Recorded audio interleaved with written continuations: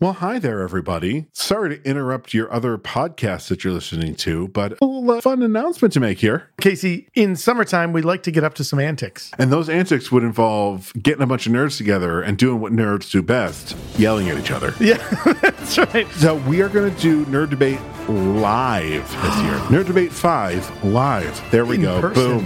That is the subtitle. We just came up with it. We will be doing this at the amazing Bullfinch Brew Pub here in Syracuse, New York.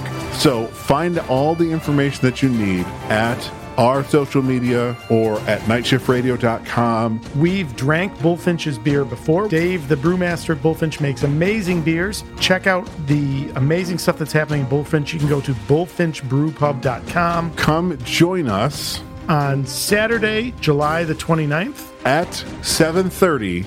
And be sure to be ready to listen to a bunch of nerds argue with each other. Yeah. All right, we're going to leave your podcast now. Goodbye.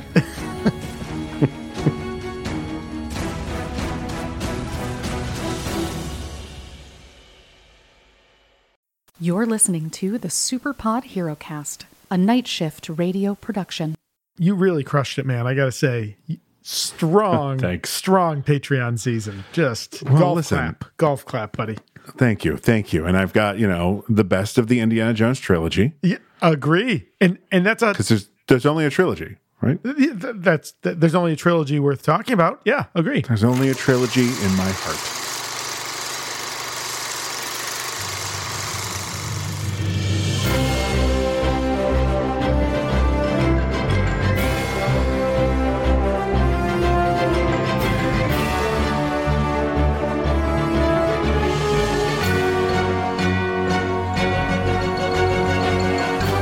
Oh, hello, and welcome to the Superpod HeroCast. Guys with beers talking about movies with capes. Patreon bonus milestone movies. I'm Casey Ryan, and I'm Todd Panic, and we watched Indiana Jones and the Last Crusade. Yeah, we didn't talk about that, so there was a lot of fumbling there. That was fun. That's all right. It was your movie, though. You should have. You should get to say the title. The whole title. Yeah. Strong choice, man. Strong choice. I distinctly remember seeing this. They did all three at the Landmark downtown. Yes. I distinctly remember certain points of this movie sitting in that theater, feeling it happen, and just being like, man, it's such a good movie. Talk about some iconic people in film coming together. Story by George Lucas, directed by Steven Spielberg, Harrison Ford, Sean Connery, the amazing John Williams. I mean, if you can buy talent, you end up with Indiana Jones and the Last Crusade. Clearly, Paramount bought talent. Yes. Sir Sean Connery. Yes. He is a knight. That's right. It's funny, when we started this, I think we talked earlier on in this season, if we were talking about true, if I was being 100%, well, not that I'm not being true. If I was being really critical in terms of the most impactful movies on my life, my first movie should have been Star Wars. I was 6 when it was released. I saw it in the theater, and it literally has shaped the course of my life. As we said, I think this may have been off mic, but we weren't doing, we're not doing a Star Wars movie. That ground has been well traveled by geeks. Well, especially the original trilogy. Yeah, White dudes in our age have done many podcasts about that. While we both love it, we're not adding anything new to that conversation. I love that you picked this movie because this movie, Indiana Jones, the trilogy, holds a similar place. I can't think of movies without thinking of these movies as a child. This is it. This is as good as it gets. And this is the best of the three because, there's no blatant racism like in Raiders of the Lost Ark.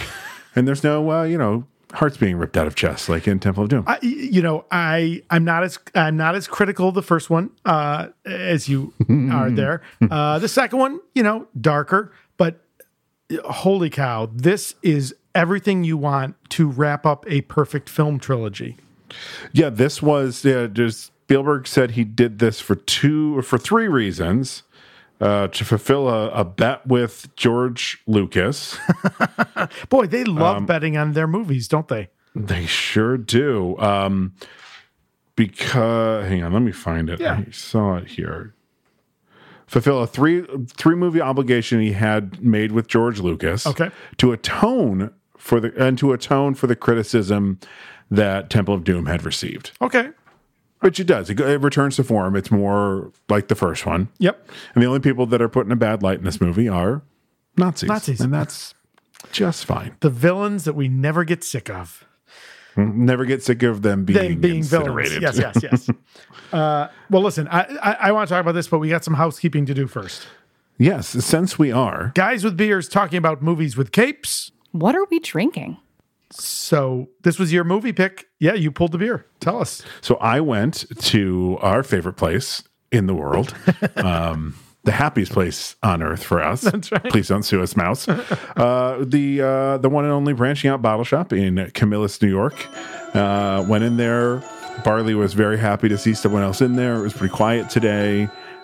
Middle of the day, drop off, and he was like, "Hey, person!" And then someone else came in, and I was, dog food. You to were him. so 20 seconds ago. Yeah. I guess dog food would be good to a dog, so that doesn't make any sense. So scoured the whole thing, gave Chris a whole bunch of things, and it was really hard. Like, we almost ended up with Storm the Castle. Okay. Castle Broom Because Ball. Sure. Probably the best set piece in this entire movie involves the castle. Please. I am Mickey Mouse. How dare he? Then I almost, just because of all the God in this movie, Sure. we almost did Sweet Baby Jesus. Okay. Oh, all right. But we didn't. Instead, the very last beer I looked at. Todd, what is the Crusade about finding? It's about finding the Holy Grail. And if you find the Holy Grail and drink from it, what does it give you? Everlasting life. So we are drinking Other Halves Forever Ever. Yes. It is a double dry hopped session India Pale Ale, 4.7 alcohol by volume, and these are full pints. Yeah. Just like you like them. So I pulled a little info on this brewery. So this is not a brewing company that we've had before. They are a New York State brewer, which we always love to go New York when we can. Specifically, your favorite comic book character's hometown. Just a kid from Brooklyn. That's right. Yeah. So there was enough interesting stuff here on their website that I want to share stuff. So I got some quotes I want to pull. So Let's go for in it. terms of their story, in 2014, Sam Richardson, Matt Monahan, and Andrew Berman founded Other Half Brewing Company, a local brewery in New York City, with a simple mission: to create beers that they wanted to drink from a company that they wanted to be a part of. Clean, simple mission. I like that. I like that a lot. The Other Half team believes that local breweries play an important role in their communities, which is why they partner with these other like-minded brewers and brands in local neighbors across the country and the world, but always return to their home state of New York in their Brooklyn taproom. Cool. Nice. And in a statement that some people that probably not a lot of folks that we're personally friends with, but folks who are not a fan of woke culture, this will probably turn them off. I'm okay with that. Oh boy. On their website, if you look at the About Them section, there's a link for Code of Conduct. I was like, oh, that's interesting. Let me take a look. Worth reading. Other Half Brewing is working towards building a safe place within our community for all genders, races, or backgrounds. We welcome everyone to support their neighborhood and respect the differences among their neighbors. Any acts of abuse, homophobia, misogyny, racism, or sexism displayed towards our staff or our patrons will not be tolerated. Those who cannot respect and value others will be asked to leave the brewery. Let's all be a part of the change that we want to see. And I saw that and I'm like, Indiana Jones would support that message. He sure would. Yeah. So great choice in beer by everything we've got so far, but there's only one way to tell. And that is to, hang on, do that. Yeah. Yeah. All right. Oh, that's nice. You're a second ahead of me. Hold on. That's all right. Ooh. Oh, it's got a good aroma on the pour. Ooh, another dank beer. That is quite dank. All right. Cheers. buddy. Oh. Ooh. So that's really smooth. nice. Yes. Surprisingly smooth. For a session IPA, yeah. Yeah, with that aroma, I was like, oh, this one's going to have a real sharp hops bite. It does not. It's very easy drinking. Lovely. It is refreshing, warming, welcoming, much like this movie. Yes. Great job on the beer, my friend. Hey, I got the beer and the movie right. Okay, so I got a couple fun almost casts. Okay, go for it.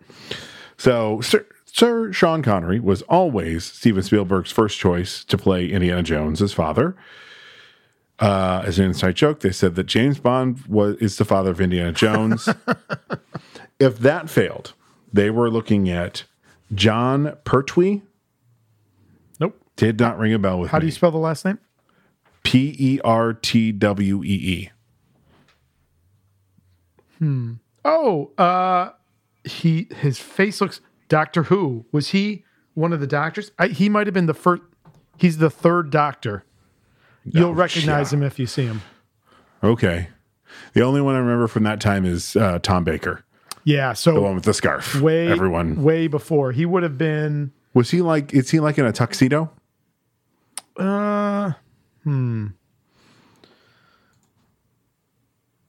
Yeah, kind of. Yeah. 1969. Oh wow. Yeah. If you saw a picture of him, you'd recognize him. I'm clicking. Oh yeah. He's in a tuxedo. Yeah. His first film credit is 1938.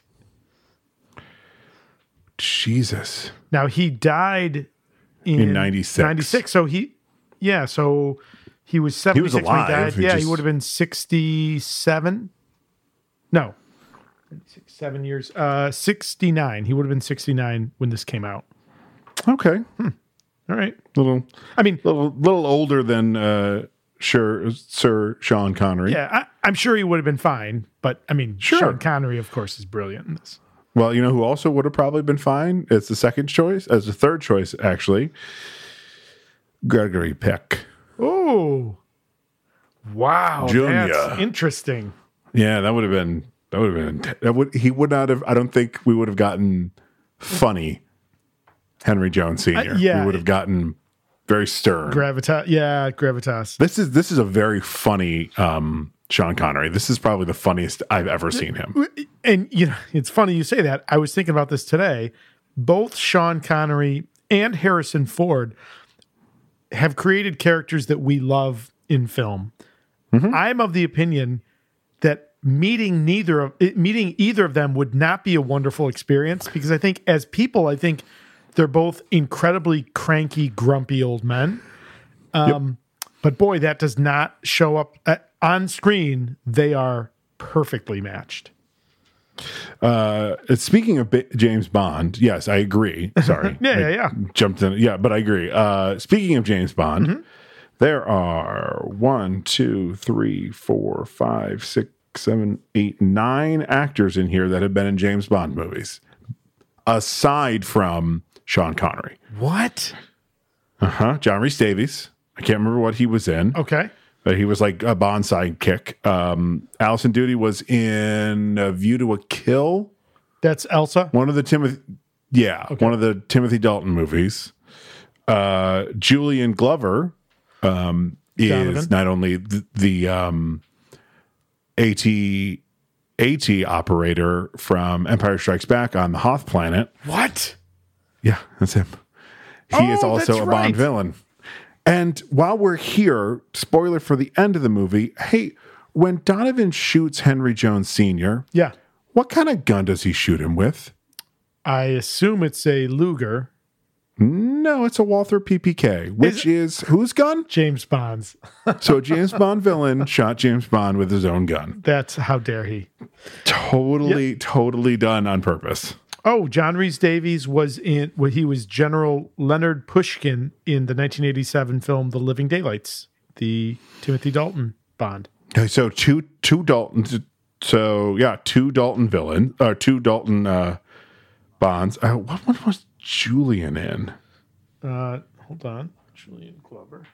And so John Rhys Davies, not Brian Blessed, right? Right. I worry sometimes that our inside jokes are too inside if you haven't heard anything. Of course, behind that is the idea that it's only a few years ago that I realized that John Rhys Davies and Brian Blessed are two different people. And also, if you haven't, welcome to the party, pal. Yeah. Okay, he was Eris Christastos in For Your Eyes Only. For Your Eyes Only, which is a Roger Moore. Roger Moore, right? yeah. Yeah. Who was, okay. For me growing up, Roger Moore was my James Bond until Daniel Craig took the title as the greatest Bond of all time. As much as I don't like Sean Connery is a very close second. Sure. And my father will grudgingly acknowledge that there's an actor named Daniel Craig that some people use the name James Bond with, but for him, the only James Bond is Sean Connery.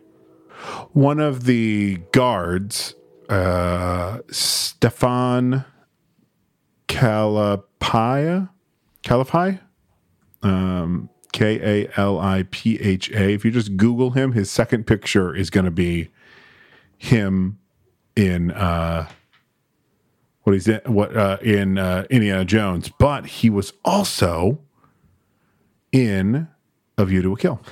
Nope, I'm sorry, he was in For Your Eyes Only. Sorry. Okay. So another Roger Moore. Wow, that's crazy. Right? Yeah. It's almost like they've made 20 of them. Yeah. Excuse me, 25. How dare you? 25. 20 was what's his face's last Bond movie? Then Pierce Brosnan. Yeah. Pat Roach. Who else? Pat Roach.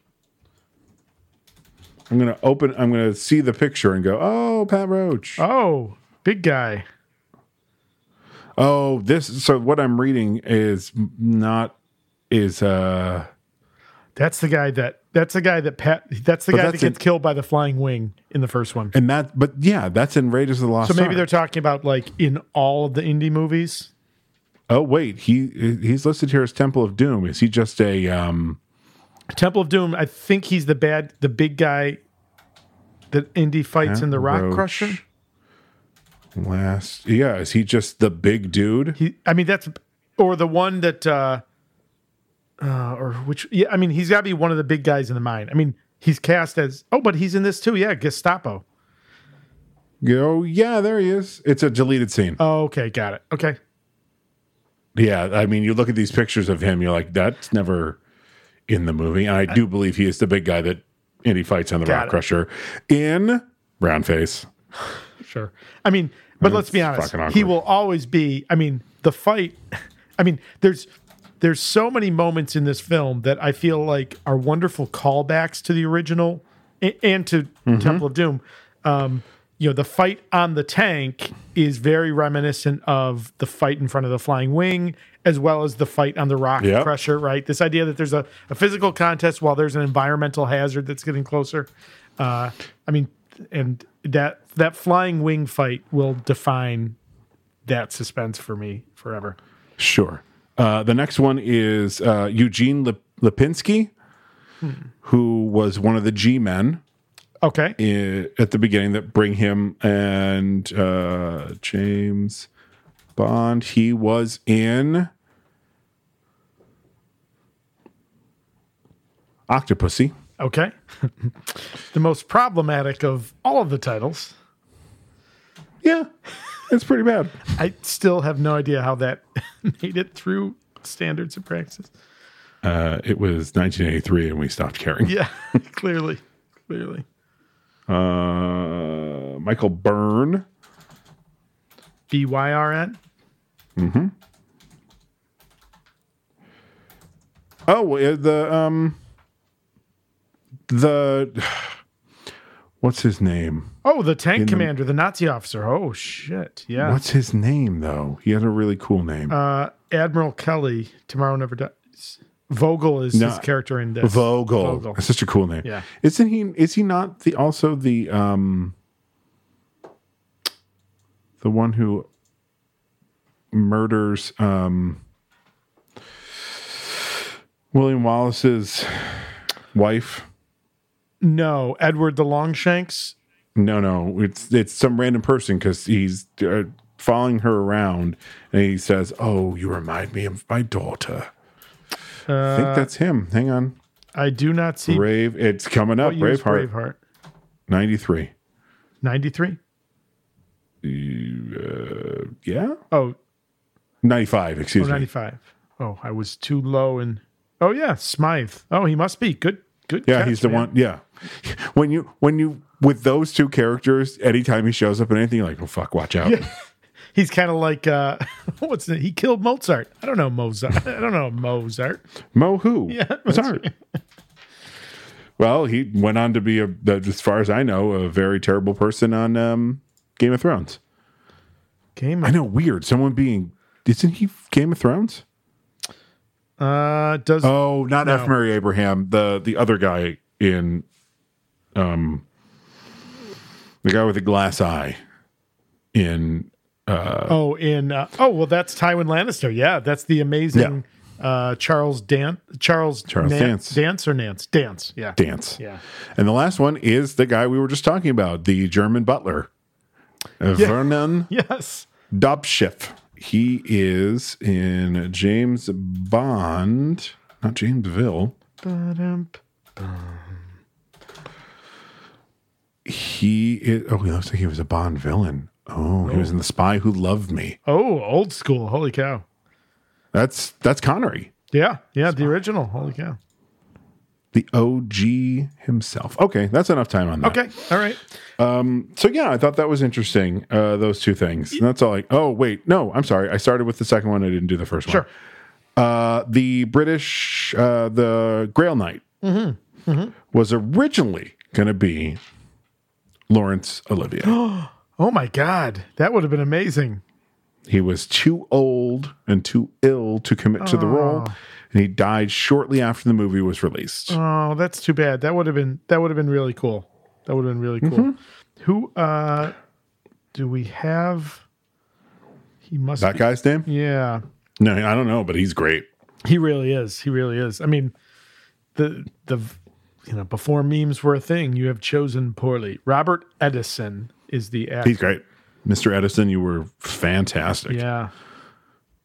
He was born in 1908. Holy shit. Yep. 49 extra credits. All right. So even when this movie was taking place, he was a full-grown man. He was 30. Yeah. Right? Yeah. Yeah, this movie takes place in 38. Yeah. Fuck. Yeah, that's right. Jesus Christ. Wow. Good for him.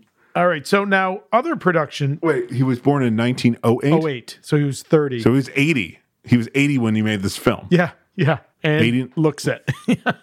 Yeah. Well, no, he looks 700. Well, true. They age him up a bit, thankfully. Now, this is, we could probably do a whole episode just on the making of this movie. So you talked about some motivations that Spielberg had.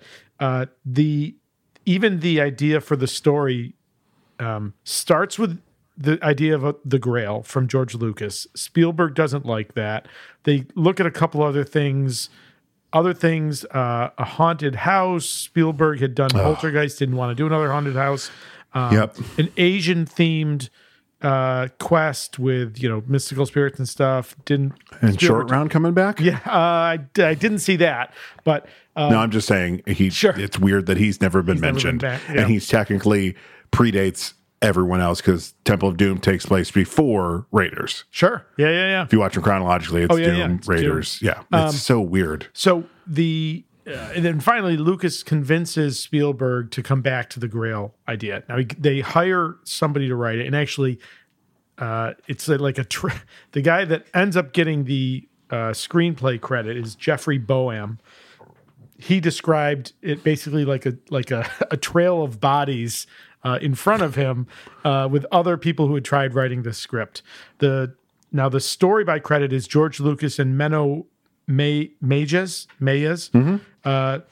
who worked on an earlier iteration, but Jeffrey Boam gets the written by credit. Now, if you saw stuff in the 80s, you probably saw his stuff.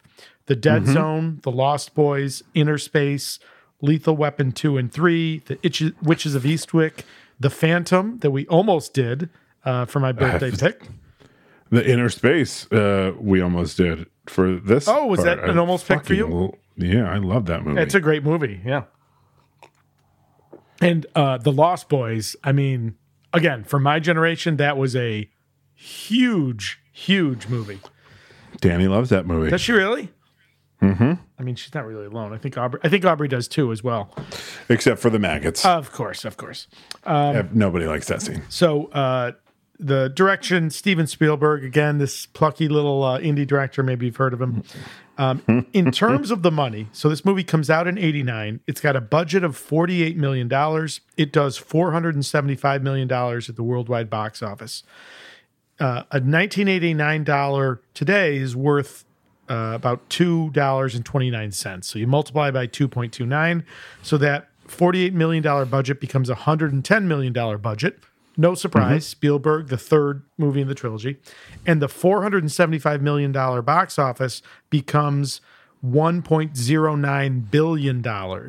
So, Jesus. Right? That's unfortunately probably how we got 3 and 4 and 5. Yeah. So, I mean, again, it's Indiana Jones. If you've never heard of him, I have no idea how you found your way to our stuff. But, Indiana Jones. But also, what makes this one so good is even though it's the last one in the trilogy, you might miss some stuff. You might miss some jokes, but this can stand alone on its own. All three of them, even though they're supposed to be hearkening back to the serialized movies that Lucas and Spielberg grew up on, you can watch each one of these separately and have a contained story. Yeah. There's stuff that hints at stuff throughout. Like when they're in the underneath Venice, we see the Grail, we hear the Grail theme. Sure. But yeah, this one's the best. This one's Now, do you want to take a guess, or do you remember what the IMDb rating for this movie is? like an 8. So we'll hold our commentary towards the end. It is an 8.3 out of 10 on IMDb. So, yeah. I know why. I don't have a clue why. So, because everyone thinks Raiders is the best one. It's Empire and Jedi all over again. I mean, listen, I love Jedi because I love Luke's story, but this is worlds better than Jedi, and it's worlds better than Raiders. Yeah. Oh, also, we don't have to talk about when it's not Raiders of the Lost Ark, the fact that Indiana Jones is a pedophile. Okay, all right. We can skip that too. It was a different time. Okay. Yeah. All right. Well, with that, why don't we talk about this movie? Yeah, let's roll that film. Okay, so we open like all Indiana Jones movies open with the Paramount Mountain becoming something else. I think this one does it the coolest. Yeah. Temple of Doom is pretty awesome too, where it becomes the giant gong that saves Indy's life. Right. We can all agree that the worst one is Crystal Skull. Where it's the anthill. I think I've literally seen that movie once, and I feel no need to go back to it. You don't need to. Yeah. That's pretty bad. Yeah. Though one of the beers that Carissa pointed out was Switchblade. I'm like, well, if we were doing Crystal Skull, we would do Switchblade because Mutt carries a Switchblade. Because of course he does. Yep. We wouldn't be doing that because that's a bad movie. Yeah. That's right. No bad picks in Patreon land. No bad picks in when these are movie milestones. Yeah, that too. Unless we're like, this movie emotionally scarred me so bad, you have to join me in that. That's right. It's a like a Boy Scout troop. I don't know if it's the actual Boy Scouts or is it like... No, it's the actual Boy Scouts, yeah. They are the Boy Scouts? I wasn't sure if it was like, we have to make it something else because... It's the actual Boy Scouts. They were founded in 1910, so the flashback... Oh, sure. Starts in 1912. I totally know that they were there, but sure. I'm just saying... Yeah, the yellow kerchiefs is the giveaway? Yeah. Okay, so, of course, the overweight kid can't get off his horse, right? Herman's horse sick! And, of course, his name is Herman. Yeah, right. So we follow these two scout kids that go through these mines, even though they're told not to. And we see some people digging in a mine, and we see our titular hero. Yeah, the fedora. Indiana Jones. Yeah. The fedora, the leather jacket. He's standing just like he is in the beginning of Raiders of the Lost Ark, if you've watched that one. But he turns around. You're not Indiana Jones. It is not. We find out that the non-Herman boy of the two Boy Scout kids is Indiana Jones, played by River Phoenix. Rest in peace. Yeah. River Phoenix. This opening is one of the most amazing like backstory. Like it's a perfect little vignette all by itself.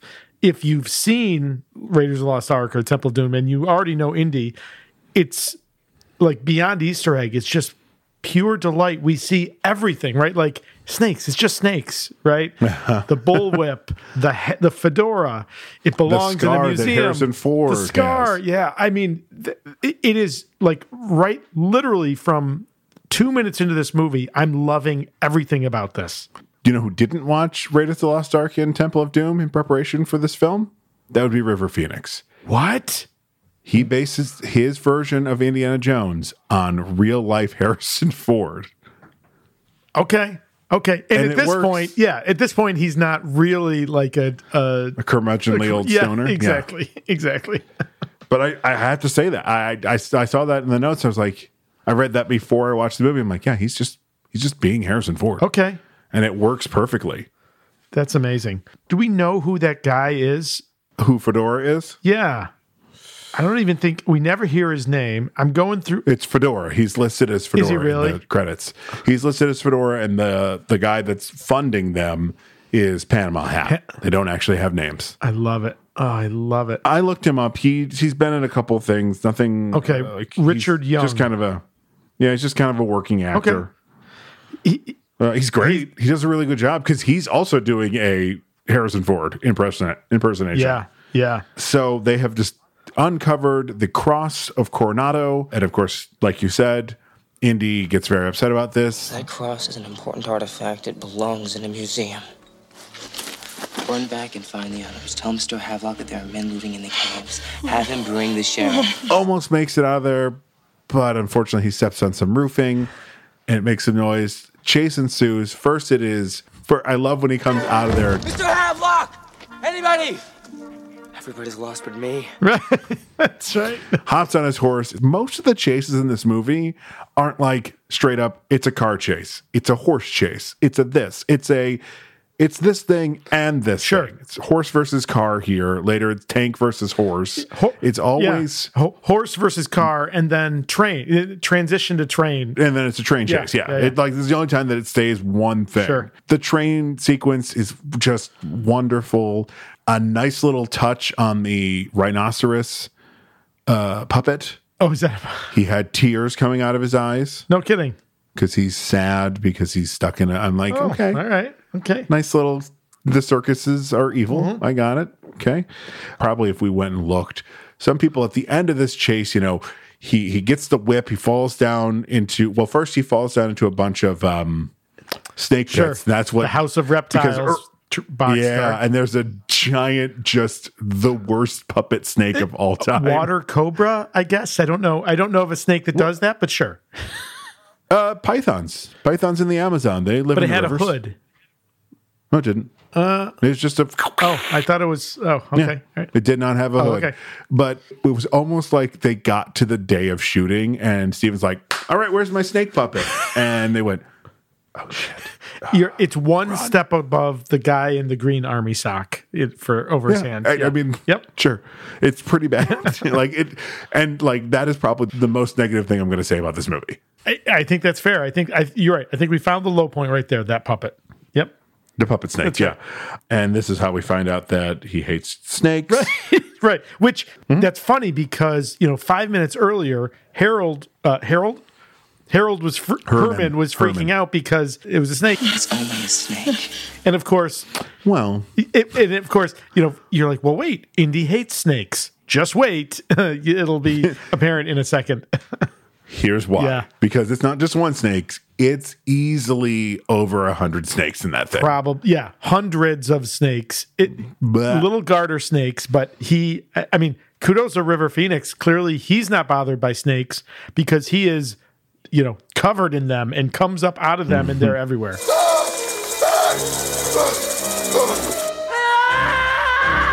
I feel like this trilogy is so strong, we can even point to the Indiana Jones tropes. So every movie has an animals gag, right? It's the spiders, the insects in the temple in the first one, and then snakes in the Well of Souls. In the second one, it's the bugs, right? Strike that, reverse it. Well of Souls is Raiders. Oh yeah. I'm sorry. That's right. I'm misremembering. No, that's right. and then it's when the ceiling is going to crush Indy and Short Round. That's the insects in Temple of Doom. We actually get two of them in this movie. So the first one explains Indy's fear of snakes, right? As he gets dunked. We'll save the next one for later, but there's a trope. Yeah. Part of the chase, he's chasing away from Fedora's group, including let's talk about two of the members of that group. One guy who is obviously doing a little bit of stolen Native Americanism, because that dude wearing the hat and the long hair, I'm like, you're not even close to being Native Couldn't American. they have cast someone ethnic like Albert Molina? He's already been in these movies. No, that's right. That's fair. The other guy, the one that gets the cross out, I'm like, is he left over from some bad Prospector movie? His wooing, I was like, you could stop any time now. That's enough of that. He's running, and he thinks he's gotten away. Fedora comes up the other way. Come on, kid. There's no way out of this. And then Indy falls into one of the what are they called?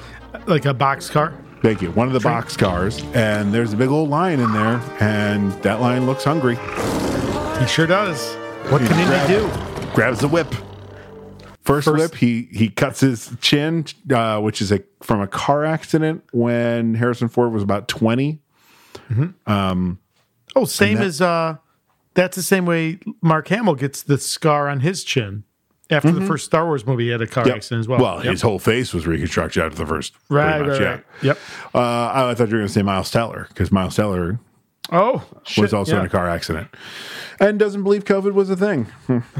Idiot. Okay. So gets away from the lion because they lift him up and they're going to take the cross from him. You got heart, kid, but that belongs to me. Belongs to Coronado. Coronado's dead, and so are all of his grandchildren. This should be in a museum. He goes to hand it to the prospector guy, and the Deus Ex Machina snake comes out of his his shirt and gets on the prospector guy, and he freaks out. Indy runs away again, goes into the magic boxcar. Yeah, the magic caboose. It's the last car in the magic train. caboose.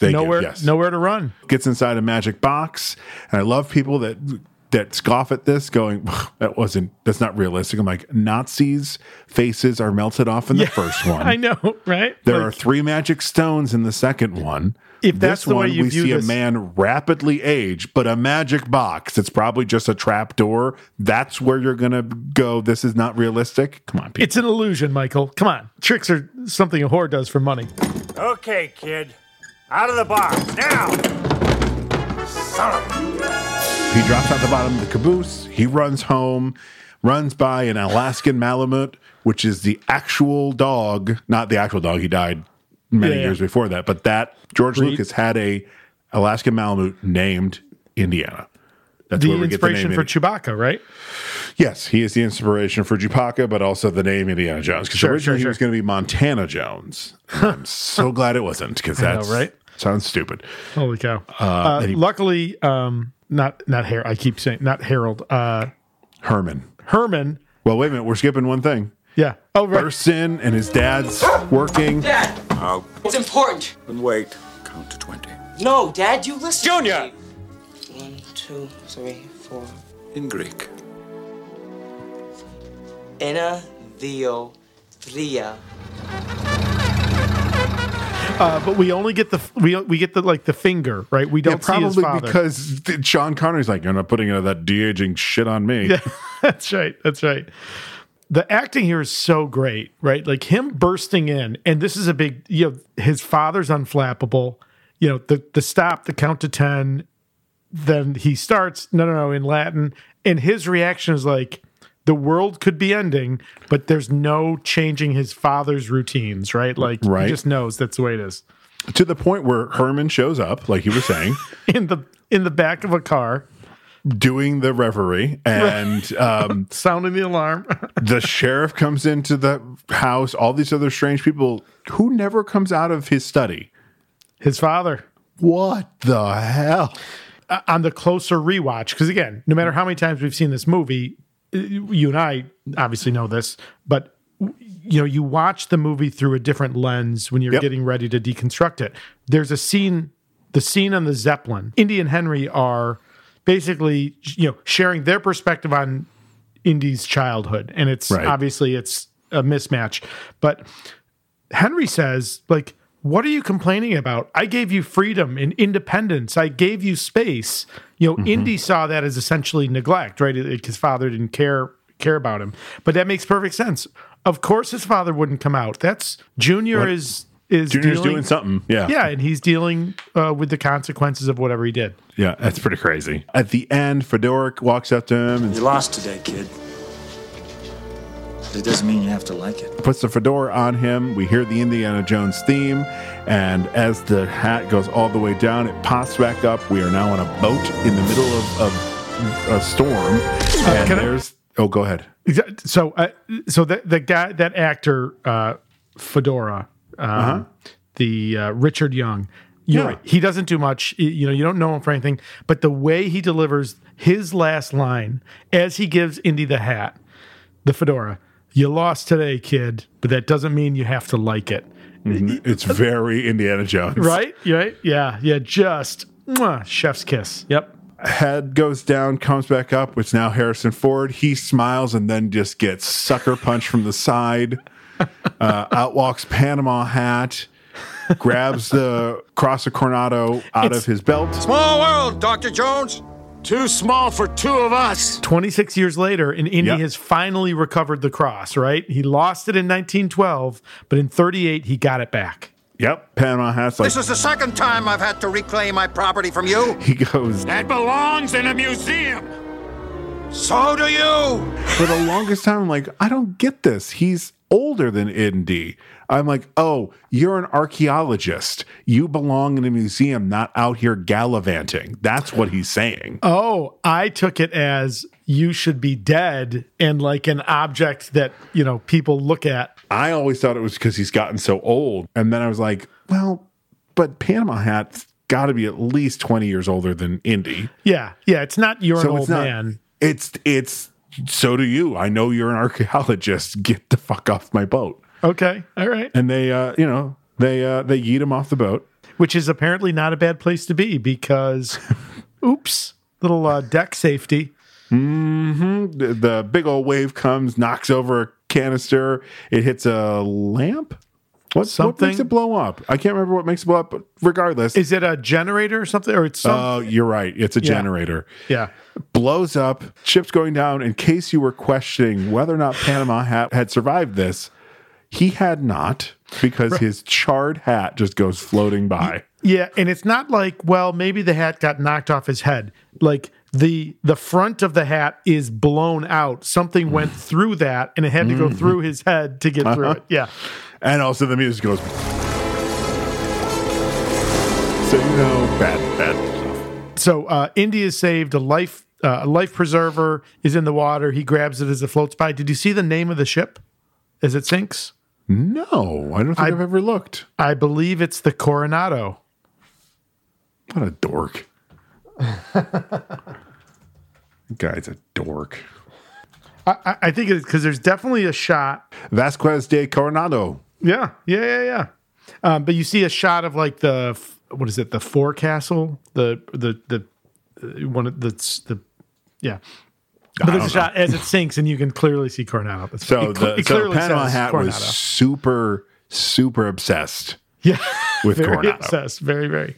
Yeah, Indy's back where he belongs. It's not named in this movie. I'm trying to remember. Was it named in Raiders? Do we know where he teaches? What university? It's a university. It is? Yeah. Yeah. What is Indiana? Marshall College. Oh, for Frank Marshall.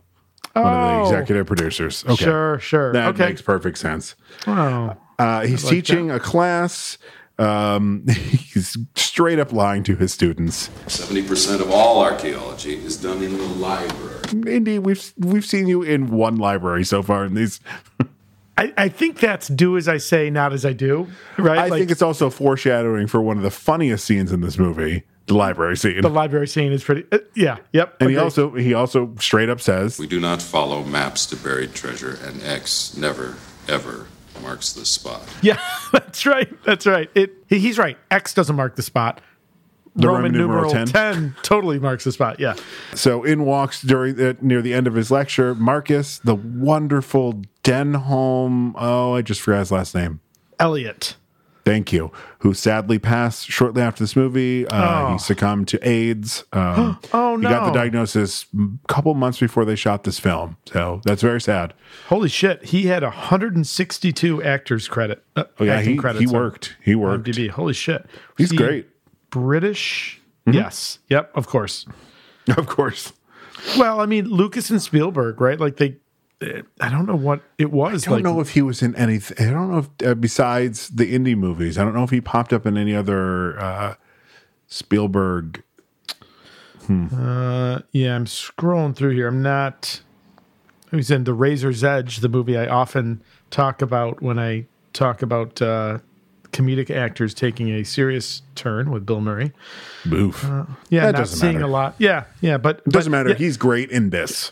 he's great in everything. Marcus Brody is. I mean, that's the thing. Like, the world of Indiana Jones is so rich. These characters that are like in lesser films would be like set pieces are just beautifully rich characters. I mean, look at Sala. Oh my God, right? How much fun are these guys? Just the crazy amazing. thing is, if you go back and watch Raiders, Marcus Brody is in very little of that movie. He's just there at the beginning to pretty much send Indy on the quest. Yep. And he is not this bumbling idiot. I don't know where they came up with this. I love it, but I'm just like, I wonder if it was more.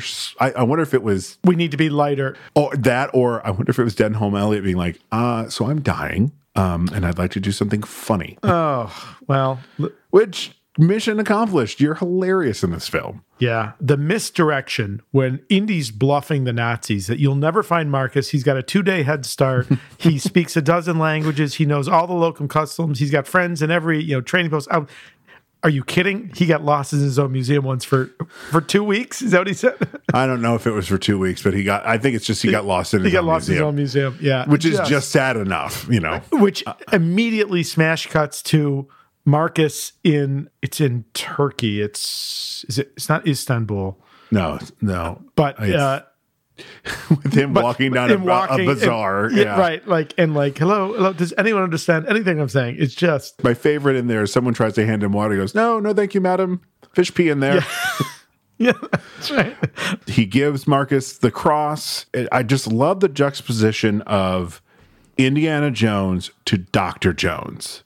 It is almost a Clark Kent to Superman. Oh, that's pretty good. When he's Dr. Jones, he is very, very different than when he is Indiana.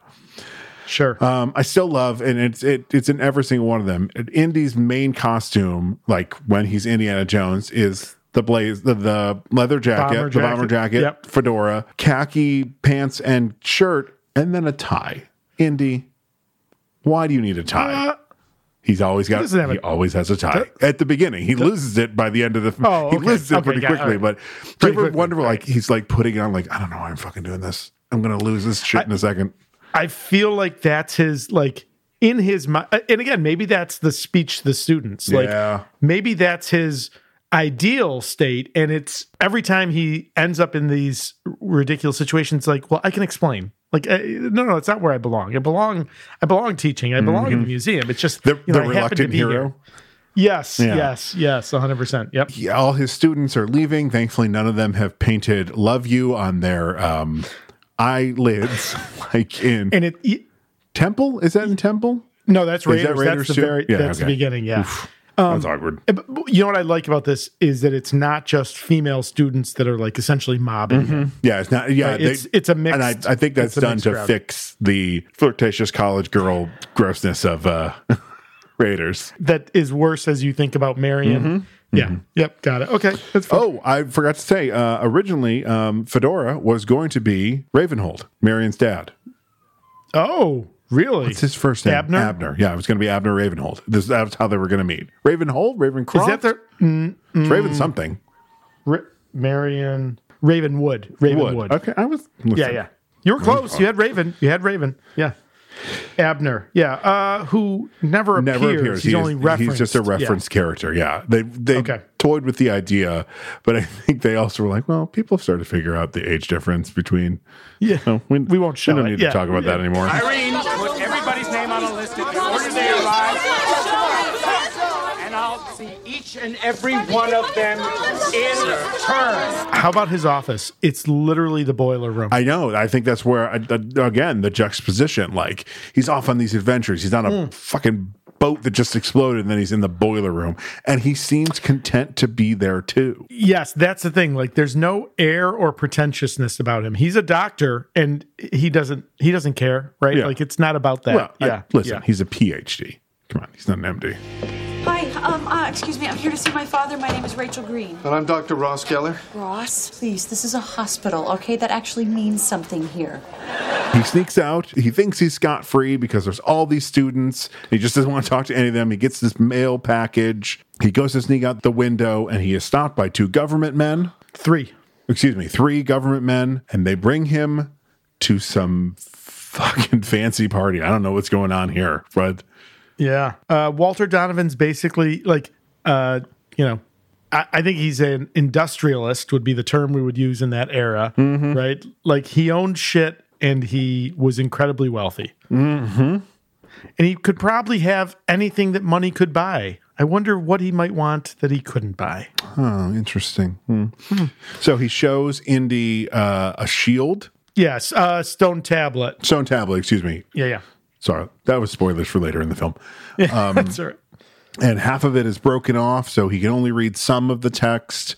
But he definitely recognizes the cross of the Christian Crusades. Kids, don't look up the history on that. It's pretty vile. Like most human history? Most human history where one group of people try and change another group of people. Yeah, never goes well. At the end of a sword? Yep. Yeah. Ooh. He shows him that he's got the diary of one of the three brothers, this whole story that three brothers found the Holy Grail, went into the desert to hide it. One came out, died at a very... Two came out. Excuse me, two, they did recover two. One died, and the other one wrote a book. But it's never been found. Well, this guy has it. Surprise, surprise. During all this, his wife comes in and tells him that he's ignoring his guests. And Todd, did you catch what plays on the piano when that happens? I did not. Bum, bum, bum, bum, bum, bum, Come on. Seriously? Oh, I totally it's almost missed like that. It's some foreshadowing that maybe we shouldn't trust Walter Donovan. That's awesome. Donovan wants him to go to Venice to meet up with this other expert. And by the way, he's like, oh, by the way, it's your father. Yeah. And again, he's missing. We mentioned in the prologue, or like in the lead up, right? This is all about the Holy Grail, right? Yes. So this is the quest to recover the Holy Grail. The Holy Grail in this gives you eternal life. Sure. You could drink from it. So, yeah. And Indy's father, Henry Sr., was a professor of medieval literature, and his life's passion was the Crusades. Yeah. Grail. Specifically Grail mythology. Yeah, Grail mythology. Yeah. I'd never heard, and I forgot that this was part of it. I only knew the Grail as the cup that caught the blood of Jesus on the cross. Oh. I didn't know the other part about it being what he served. The cup he used at the last. Yeah, I missed that part. I must have fallen asleep at that part in church. So it's referenced in the movie, and I think this makes sense. This is very specifically part of Arthurian legend mythology, right? The Holy Grail, the Sangreal. Again, what I love about this is we see Indy's passion as he understands what this stone tablet is. Oh yeah, he totally nerds out. Yeah, he 100% nerds out. But it's just so engaging to watch. And he's like, "You got the wrong Jones, Mr. Donovan. Why don't you try my father?" We already have. Your father is the man who's disappeared. Missing dad, hunt for the Grail. We got an adventure. You son of a bitch! I'm in. Goes to his dad's house with Marcus, who thank you, is an old friend of Henry Sr. Yeah, I think that's how I'm pretty sure that's how yeah. Indy got the job. Indy ended up at the job. Yeah, exactly, exactly. And they've ransacked his house. He goes, he's like, oh, they must have been looking for the diary. And they find that day's mail, which has been opened. It's today's mail. And it's been opened. Mail. That's it, Marcus.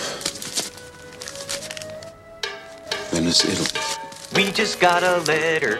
We just got a letter. We just got a letter. Wonder who it's from. It's Dad's Grail I Diary. love the end of the scene where he's like, Call Donovan, Marcus. Tell him I'll take that ticket to Venice now. and Marcus, I'll tell him we'll take two. like, I get to go to Venice. Yeah, that's right. He doesn't get like he's like 60% excited about the Grail, 40 that I'm going to Venice, one of the most beautiful cities in the entire world. Yeah, you know, he has a job with some prestige within its sphere of influence, but he's not going on trips, foreign trips as part of the museum, right? No, he's an administrator. Yeah, and if this dum-dum's going to pay for it, yeah, hell yeah. Exactly. So we're at the airfield. Donovan sees Indy and Marcus off. Not before telling Indy to trust no one. It'll probably be important as the movie goes on. Yeah.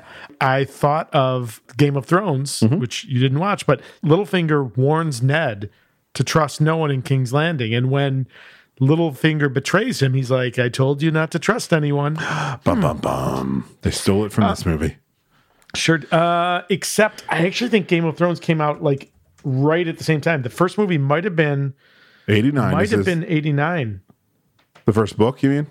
Yeah, or the first book. Yeah. These books are that old? Yes. Oh, shit. The first book, A Game of Thrones, comes out. Oh, I'm sorry. 7 years later, 96. So he totally stole it from Indiana Jones. He totally could have stolen it. Yeah, absolutely.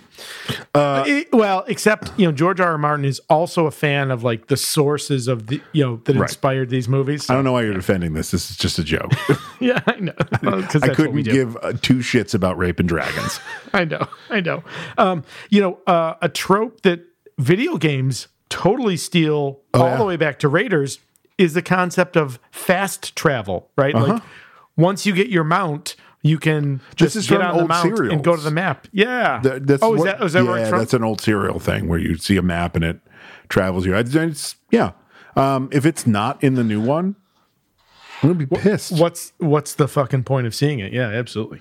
I mean, listen, the reality is I'm not proud of this, but I'm going to see the new one. Of course. I just hope it's You know why I'm also going to see the new one? It's because it's from the same dude who did Logan. So maybe we're getting somewhere now. Sure. That's James fair. Mangold's fantastic. So yeah. No offense to, obviously, I like Steven Spielberg. I mean, for fuck's sake. Did Spielberg direct Crystal Skull or only produce it? He directed it? Wow. How? Boy, okay. That 1942 are probably his low points. I was just thinking, boy, he doesn't have a lot of clunkers. That's about it. Depending on who you are, the color purple might rub you the wrong way.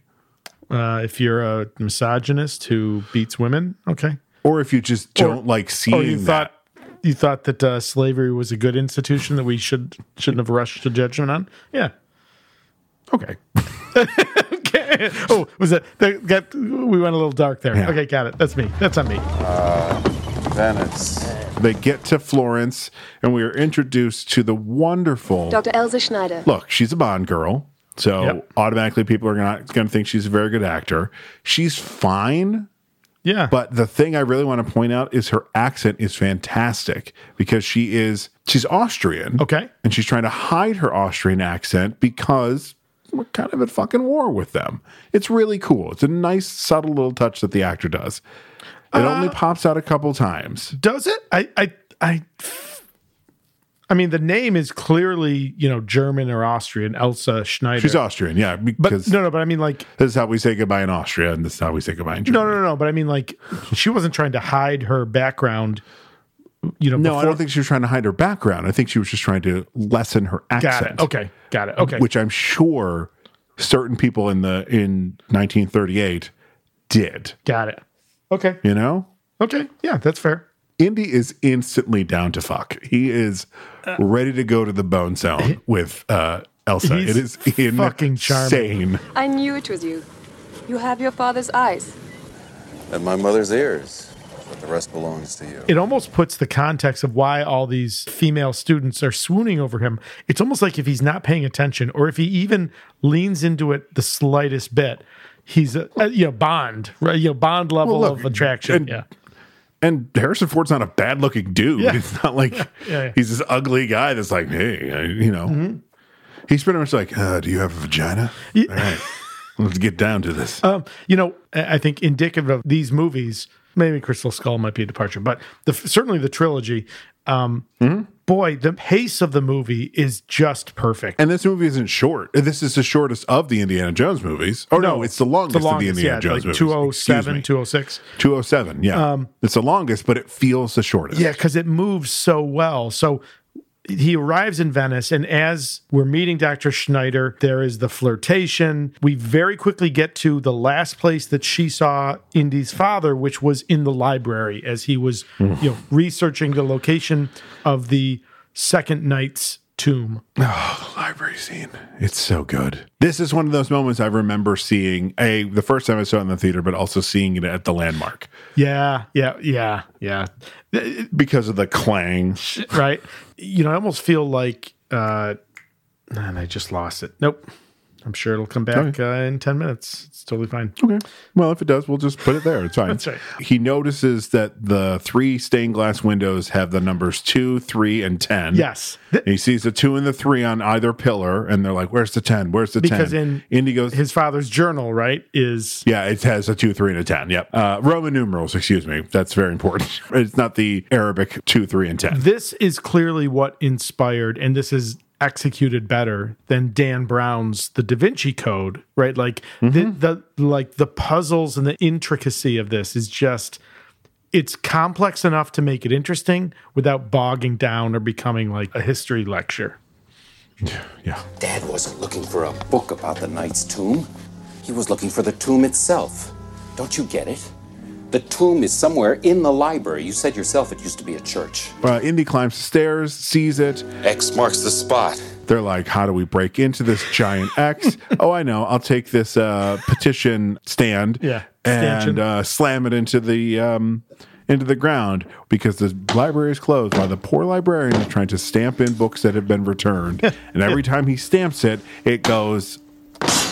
And it's just, oh, God, it's so funny. Yeah, it's really good. It's really good. It's so funny. Again, right, Spielberg, right? Like you get these little moments, other glimpses of the world that reinforce what's happening in the main action. It's perfectly timed.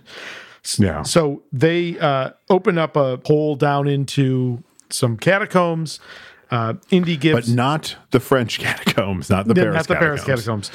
Indy gives the diary to Marcus. And Elsa and Indy make their way down into the deep. Into the catacombs that the liquid that's down there is what? Petroleum. We'll talk about that in a minute. Yep.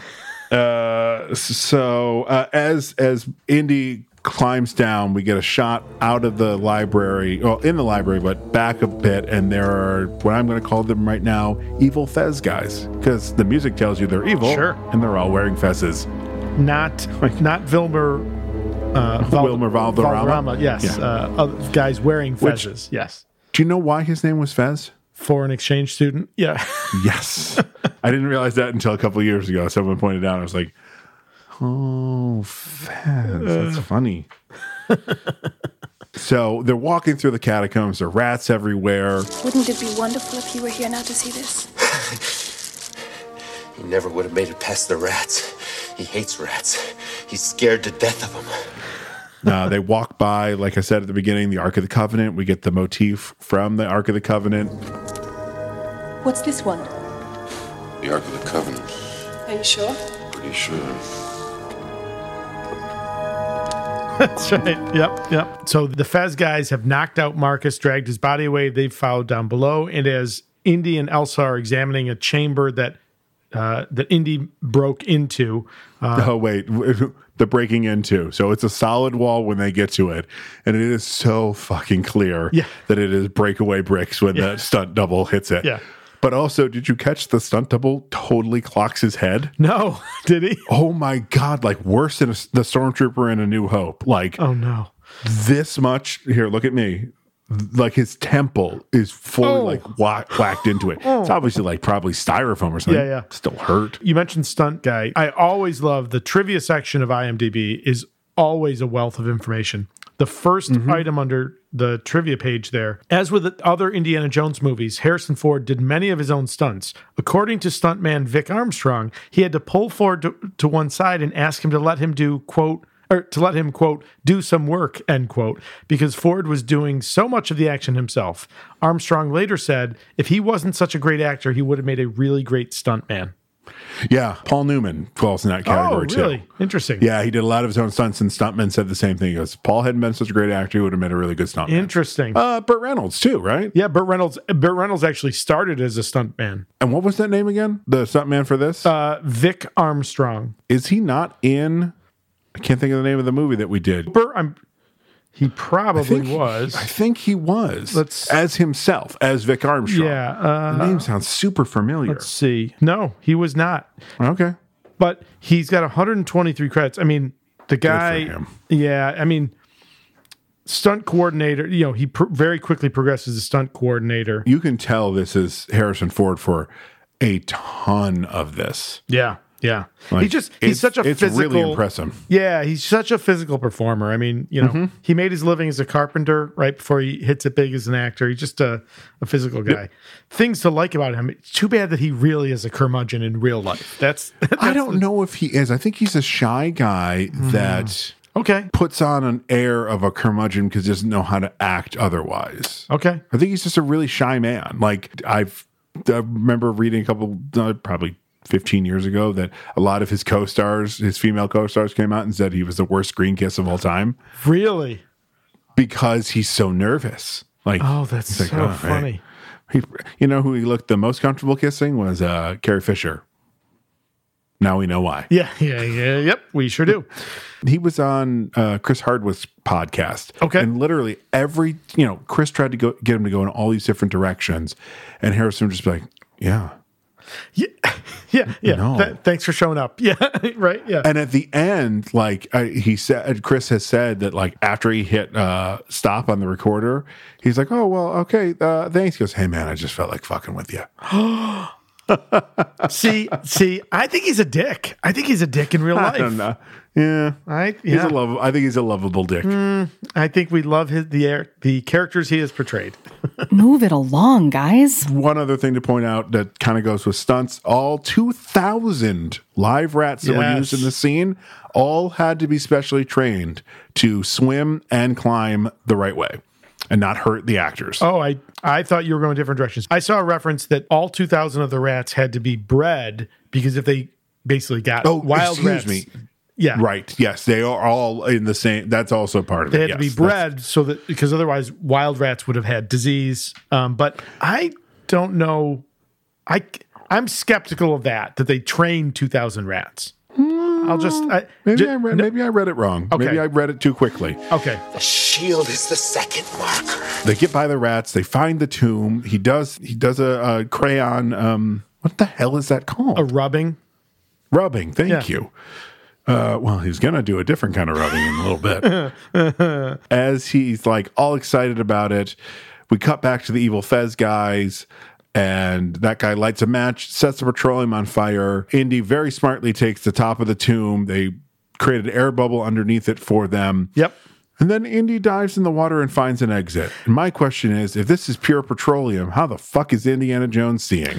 So it's not pure petroleum. Petroleum is coming up through right, and it separates. Yeah, but floats on. He's going to get some in his eyes. Well, my thought actually was when he drops down, that water is lighted and crystal clear. The reality is you would not see, you wouldn't see an inch. Petroleum on top of water, that layer of oil would not have burned. But again, if you're looking for belief, you're not. Well, hang on. The lighted could just be the giant fire that's happening above him. Okay, that's possible. Sure. Maybe. I mean, it's lit in a very different way. It's lit from underneath. But the water itself is also incredibly clear.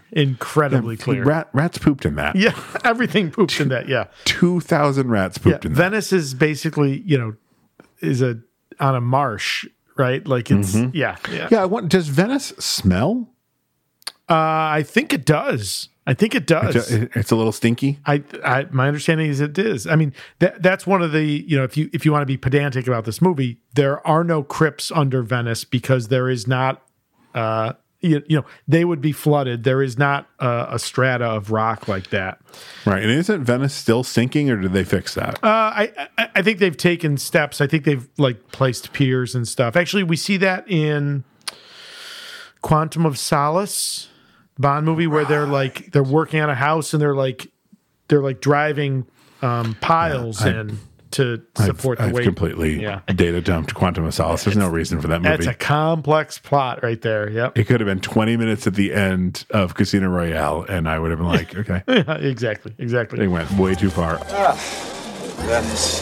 They come up out of the water in the middle of a cafe, and I'm so sad not one extra pulled a Matt Damon in Ocean's 11. Oh, so the scene where Don Cheadle goes into the sewer. Yep. When he comes back and he's telling them all, none of them talk to each other, obviously, because this happened. But Matt Damon's like, oh, I would figure he would smell real bad. So while the rest of them are just standing there, he's going, yeah. and leaning away from the smell. And I'm like, he's the only one. Linus is the only one who's bothered by this. That's awesome. But nobody does. They're all just like, strange people coming out of the non-existent catacombs of Venice. Yeah, up through the sewers, yeah. A boat chase ensues. This is a really great set piece. Yeah. This is where Elsa's accent comes out. Okay. When the two boats are being pushed together by the tugboats. Are you crazy? Don't go between them! Go between them! Are you crazy? And you're just like, oh, she's okay. Yep. You actually called the first trope. I talked about the animal gags. The chases as a motif is clearly an Indiana Jones trope. You called it first. So many chases. Here we get the boat one.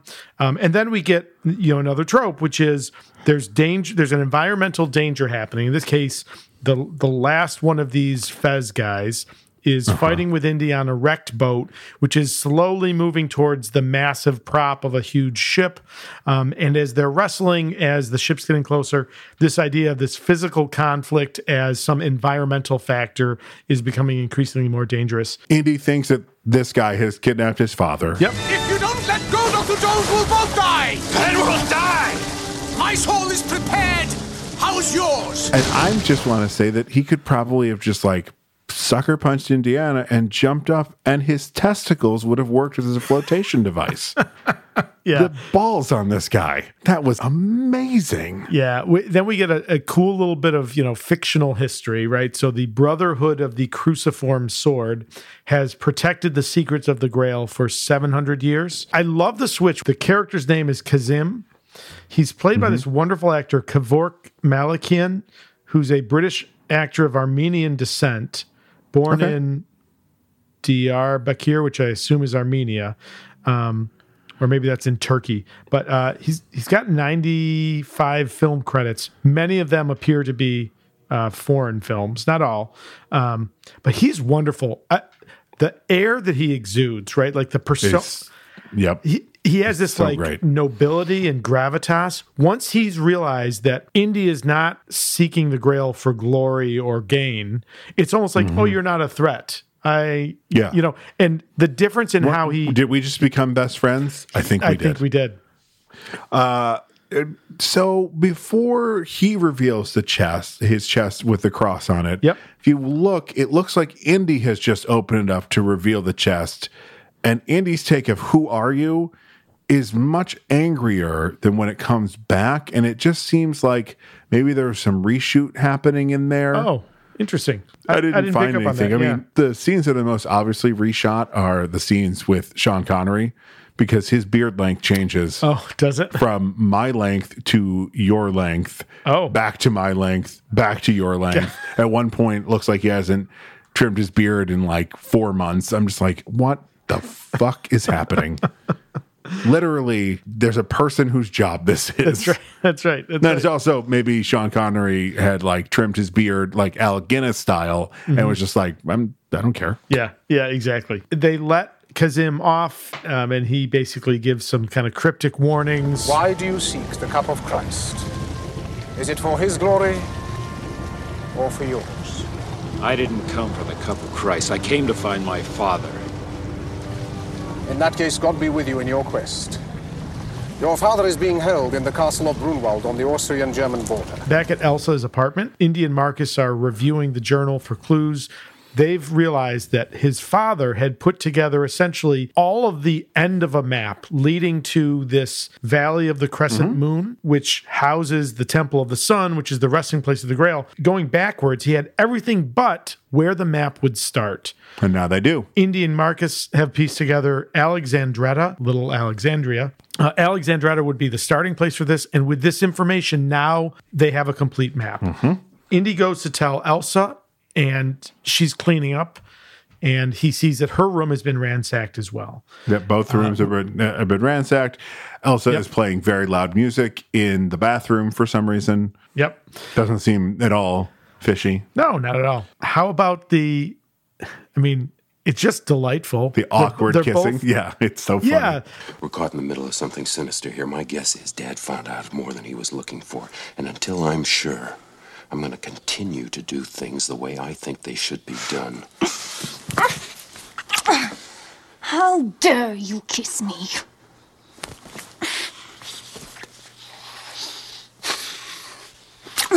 Leave me alone. I don't like fast women. And I hate arrogant men. The back and forth is delightful. And it is punctured by people being brought down the canal in a gondolier, and he's singing a song, and he pops his head up and goes, Venice. And she pulls him back down. Yeah, it's great. So they go to the Castle Hindelbrod, or what is it? Brunwald. Kofengeschlagen. Brunwald, yeah. Indy just straight up bluffs. Yes? No before time. Do you intend to leave us standing on the doorstep all day with drenched? Now look, I've gone and caught a sniffle. Are you expected? And it works. Are here to view the tapestries. Tapestries? Dear me, the man is dense. This is a castle, isn't it? There are tapestries. Ish. This is a castle.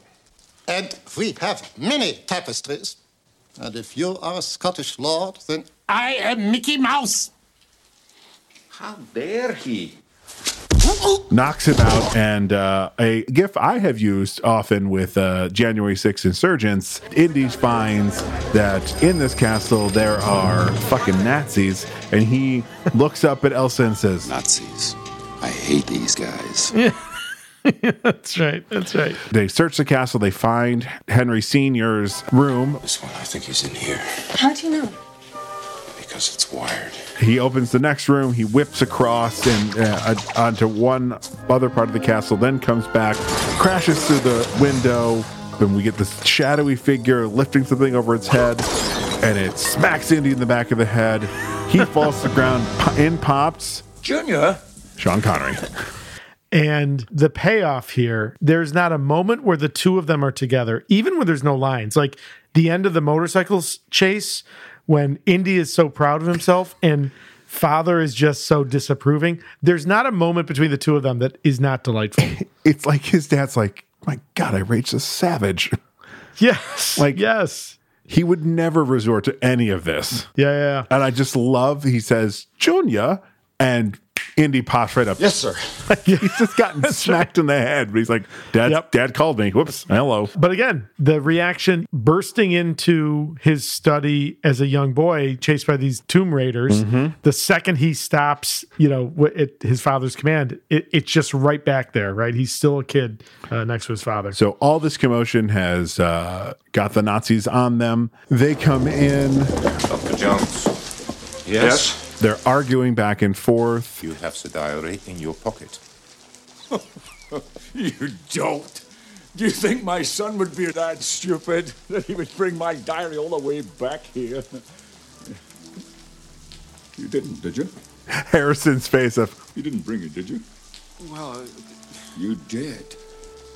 look, can we discuss this later? I should have mailed it to the Marx brothers. Will you take it easy? Which there's a story, and I can't remember what it is, but Groucho Marx snuck some journal out of someplace. That's where that's referencing an actual historical No thing. kidding. Yeah.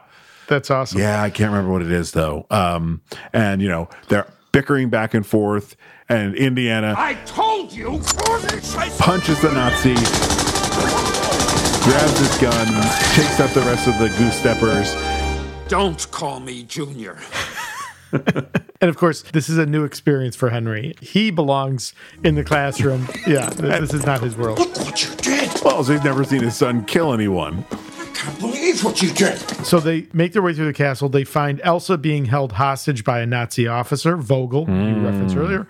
Henry is like, Put down the gun or the Fräulein dies. But she's one of them. Henry, please. She's a Nazi. What? Trust me. Henry, no! I will kill her. Huh? Go ahead. No! Don't shoot. Don't worry, he won't. big reveal. Of course, she is a Nazi working with Vogel. And how does he know this? She talks in her sleep. Only one of them understands the implications of this at this point. And Indy's face is just delightful. Like, oh God, I'm Eskimo brothers with my father. I love the acting that Elsa does. Enough, she dies! Wait! Indy drops the gun. Vogel pushes her towards him. Says, I'm sorry. Yeah. I'm sorry. Yeah, and he's like, no, it's okay. Don't be. You see, like, her drop the facade. And again, no line there for her. But what you see is like, oh, fuck. Well, there is a line at the end. But you should have listened to your father. You're like, oh, Yeah. you bitch. Yes. They get tied up. Vogel wants to kill them, but there are pages torn out of the diary. The map itself is not in the diary. Right. During all this, before they're tied up, they enter a room and they're talking. There's this figure in a chair. We can't see who it is. I didn't trust him. Why did you? And he says, Because he didn't take my advice. stands up. Donovan. Fucking Donovan. Yeah. The rich industrialist was a bad guy. Who'd have thunk it? Yeah. Who could have possibly seen this coming? Yeah. Oh, wait. Yeah, exactly. They get tied up. This is where Indy bluffs. Brody's got friends in every town and village from here to the Sudan. He speaks a dozen languages, knows every local custom. He'll blend in, disappear. You'll never see him again. With any luck, he's got the grail already. Smash cut. Yeah. Marcus is lost in some bazaar. Kudos to that one chicken seller who just keeps walking right in front of him. He's like, chicken. That's right. He keeps being like, no, thank you. I don't. Yeah. I'm a vegetarian. Yeah. Meets up with our old friend Sala. Not Brian Blessed. Not Brian Blessed, the amazing John Rhys Davies. Which made me look up. I thought John Rhys Davies was taller than he is. Oh, I don't. He's 6'1". Yeah, I don't think so. Oh, is he? Yeah, because I remember there was such a hard time for him. I guess maybe he was the tallest of the Lord of the Rings cast. Got it. And he's playing the smallest character.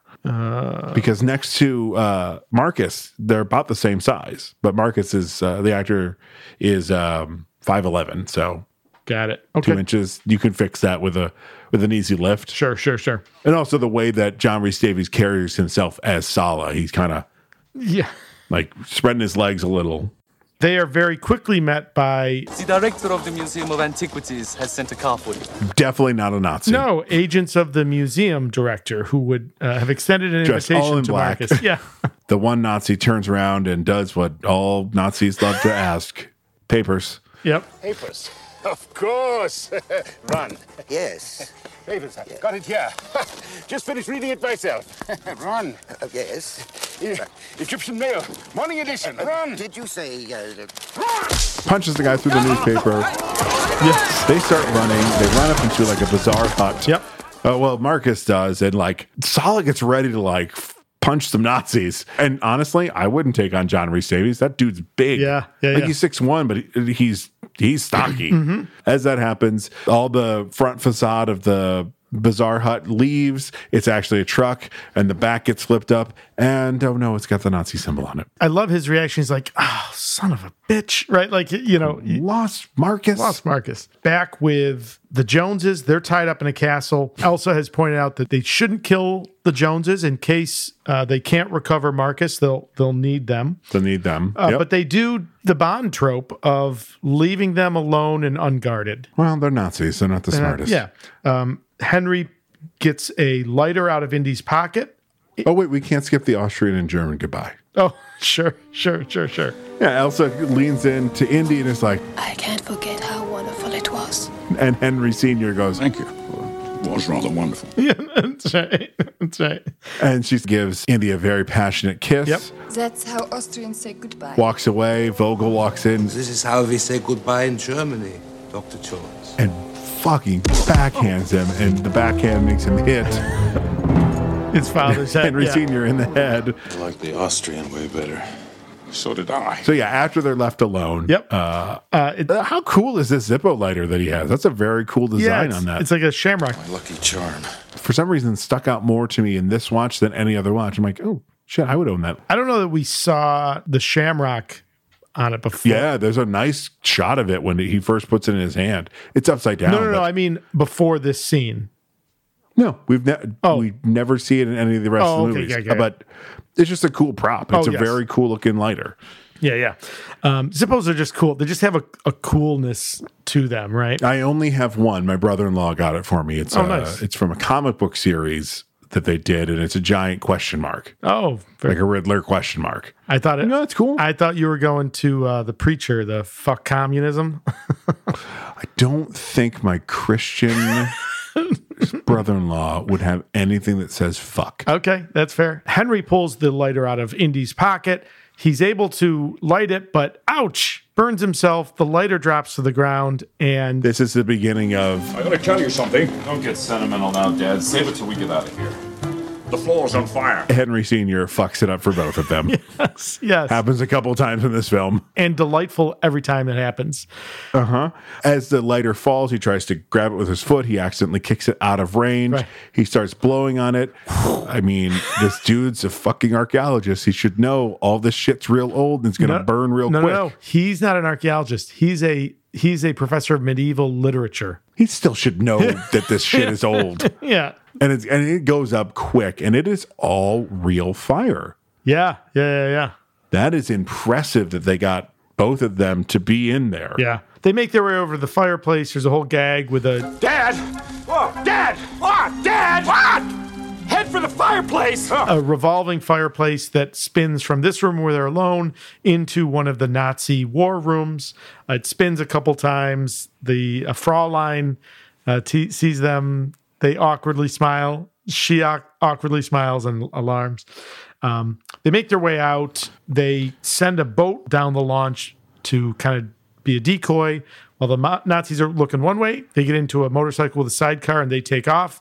And now we've got the Jones boys being chased by the Hydra motorcyclists from Captain America, the First Avenger. Yeah, that's like a standard issue look for Nazi motorcyclists. Yes, very distinctive. A genius thing with setting off the boat. Yeah, it really was. Except they should have, they didn't... Seen that no one was in there? Yeah, because you can actually see the boat is right there. Like, the boat is just 10 or 20 yards away. I would like to point out again, these are Nazis, fucking idiots. So they're not that smart? Okay. So the chase is delightful. Good. Indy manages to foil the other motorcyclists in a variety of ways. They go flying. They, at one point he basically jousts the one, and that's the one because of the medieval studies. That's the one Henry's the most proud of. If you look at Sean Connery, when Harrison puts it up like this to joust, he looks and goes, "That's my boy." Like he just got this great look of, all right, yeah. A few moments later, he gets the opposite, and I don't understand. At the end of that, when the last motorcyclist is defeated, and they basically have a free escape, Henry just looks kind of disapproving. I think he's disapproving of Indy's excitement about it. Like be a little more composed. Yeah. Got it. Okay. Keep your composure. Fair. Yeah. So they find a really interesting crossroad that will either take them to Berlin, where the book is, or to Venice. And I'm just like, are there signs like this? Yeah. I've never been to Europe, but are there just signs that just point to Berlin or Venice? Yeah. In Austria, right? Because they're in Austria. In Austria, yeah. Yeah. Well, wait, what is... The castle was on the border of Austria and Germany, but it was in Austria, yeah. Is Austria in between Italy and Germany? No. Hey, international listeners, we are Americans. We never learned this shit. I mean, it's more like a triangle. You've got Germany up here, and then Austria over here, and Italy down here. Venice actually is close to Austria. Actually, I guess. Wait, Todd. Okay, yeah. I see Germany, Czech Republic, Switzerland, Austria, and then Italy. Austria is literally between Germany and Italy. It's part of Italy and the part where Venice is. Yes. So this makes sense. It makes perfect sense. So glad we wasted our time on that one. Right. Indy, in a moment of frustration during all this. Indy and Henry think they should be going in different directions, right? This is this conflict. Yep. Indy, of course, wants to go after Marcus, meaning go towards Venice. Henry wants to go to Berlin to recover the diary. Right. And Indy says, "You selfless martyrs. Jesus Christ." He gets slapped. And it's okay, because when you slap a person with an open hand, not a closed fist, it's not as bad. Right, Mr. Connery from Beyond? Well, right? Isn't that what you said one time? That's what he said, sure. For fuck's sake. That's for blasphemy. You know, what a tonal shift. Like the second that happens, and this is where, you know, for whatever kind of a flawed human being Sean Connery was, which he clearly was, his ability to kind of bring the gravitas when you need it on film, he has this, rally speech. The quest for the Grail is not archaeology. It's a race against evil. If it is captured by the Nazis, the armies of darkness will march all over the face of the earth. It's Braveheart-esque, right? It's pretty good. It's a pretty good speech. Oh, you're just going to bring up another problematic actor? Okay. Well, listen. So they end up going to Berlin. Shocker. Yep. Two little fun things about this scene.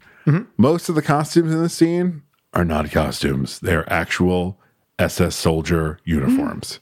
Yikes. Gross. I saw a trivia note. Oh, is this about when they're doing the Nazi salute? Yes. He makes them cross their fingers. Yeah. Because that's illegal in Germany. It's illegal. But they're not filming in Germany. They're on a soundstage. I think it's because Steven Spielberg, Jew, wanted to make sure that. Yeah, I think that's great that Spielberg made them all do it. You know what I want to add here? Yeah, it should be illegal everywhere. Right. They've tracked down Elsa. He manages to basically corner her in a spot where no one can see. He gets the diary back. The venom he spits at her. I believe in the Grail, not the swastika. You stood up to be countered with the enemy of everything that the Grail stands for. Who gives a damn what you think? You do! There were tons of people who did this. Sure. Tons of people who were like, I don't believe Hitler. I think he's crazy. But I need this thing. And history judged them the same way. I'm like, well, you could have waited. And what Spielberg does very effortlessly, right? Moving between heavy moments to light moments, as Indy is making his way out, turns around and literally bumps into Adolf Hitler. The diary in his hand, almost like thrust forward. Hitler takes it, opens it, puts his hand out for a pencil, and scrawls Adolf Hitler across the map. And Indy's like, okay, I'm pretending to be a Nazi. He pulls like his military composure together. It's a delightful scene.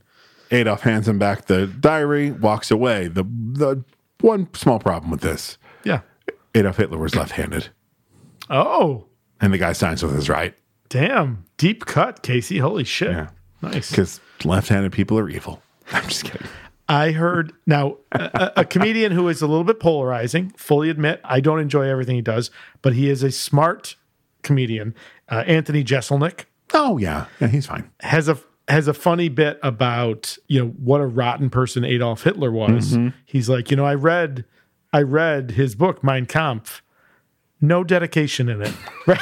It's like, yeah. That's up there with Kamal's old joke about, being a Pakistani. A lot of people ask me how my feeling about 9/11, and I say, yeah, we lost 12 really good guys that day. Yes, yeah. He's funny. It's funny. It's terrible, but it's funny. It's funny. It's the last, Bert Kreischer described it one time really well. The punchline has got to be the last thing you would think someone would say, right? Like that's the misdirection. Yeah. That joke is in Is it in The Big Sick? Yeah, Is he it makes really? it to her dad. Oh, right. But it's an old stand-up bit of his. I think because doesn't he say, "Give me some of your stand-up"? I can't remember. Probably. I need to rewatch that movie. That movie was great. It is a good movie. What did you get? I don't know. First available flight out of Germany. Indy and Henry are going to make their way out of Germany on a Zeppelin. Yes. Close call with Vogel, who's personally searching every train station, bus station, shipyard, Zeppelin landing. Very close call. He finds Henry and is about to arrest him and probably kill him. And Indy walks up wearing a maitre d'. I don't know what he. No, he's like the ticket taker. Yeah. He's asking for tickets. Yeah. So what is that? The conductor? He punches him out the window. Then everyone looks at him and he says, "No ticket." And they all hold it up. It's very funny. Equally funny in the scene where behind the scenes, the scene where they're sitting there talking, you're never there for me. We never talk. Well, what do you want to talk about? Well, I can't think of anything now. Then what are you complaining for? Yeah. That whole thing, it is so hot on that set that Harrison Ford and Sean Connery were not wearing pants. I love it. That's the next time you watch that scene, be like, you guys were in your underwear. That's great. That's great. During this, we get some very important information. We find out the 3 challenges. First, the breath of God. Only the penitent man will pass. Second, the word of God. Only in the footsteps of God will he proceed. Third, the path of God. Only in the leap from the lion's head will he prove his worth. I was explaining this to Carissa, and Grail, and then those, and she's like, a lot of God in that movie. I'm like, it's called The Last Crusade. Yeah. It's going to be about God. Yep, absolutely. Indy recognizes as the shadows on the table move that the Zeppelin is turned around. They're going back to Germany. Uh-oh. And a line I never caught when they're going down to get into the airplane, he says, "Well, I thought it would take him a lot longer to figure out the radio was dead." I'm wondering if that was added. I don't remember that line at all. I got to find my VHS of this and see if it's on there. Yeah. Good question. We earlier saw when the Zeppelin takes off, I don't know why this would be a thing, but there's a biplane attached to the bottom of the Zeppelin. It's not like a lifeboat. There's room for 2 people in it, but there was a biplane there. They're at war. In case they get attacked, it's to protect them. That's the only thing I can think of. Yeah, that's true. There's a machine gun on it. That makes sense. Okay. Yeah, that's the only thing I can think of. Sure.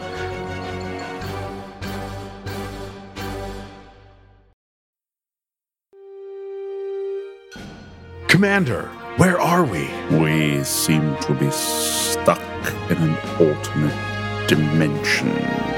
And you're no longer a captain, you're a commander. Dear God, are you a lieutenant? And why are you talking like that? Oh, no, I don't know why I'm talking like that. But no, I seem to have no rank. Only the title of doctor? I don't think there are admirals either.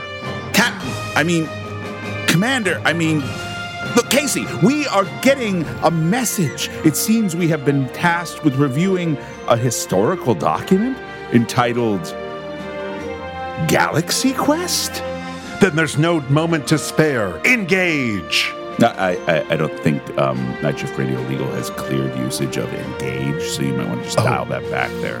All right. Well, then I guess it's up to us to say, join us over on the Where No Mom Has Gone Before podcast as we review 1999's Galaxy Quest. Never give up. Never surrender. Mom!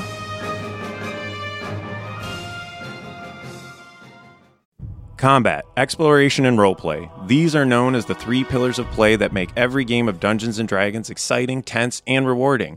But we believe there's another pillar to the world's greatest role-playing game, and that 4th pillar is creation. Are you a dungeon master who has always wanted to create your own monsters, execute your own adventures, design your own challenges, spells, classes, and lineages? That is what we here at the 4th pillar of play, a Night Shift Radio production, are doing. Learning game design by designing games. We are not professionals. We are enthusiastic amateurs, just like many of you. So join us as we review and discuss information by professional game designers and put theory into practice by creating new worlds, new monsters, and new opportunities for heroic players. I'm Josh. And I'm Talon. Join us at the 4th Pillar of Play, available wherever you download your podcasts, or visit us at www.4thpillarofplay.com. And we look forward to creating with you.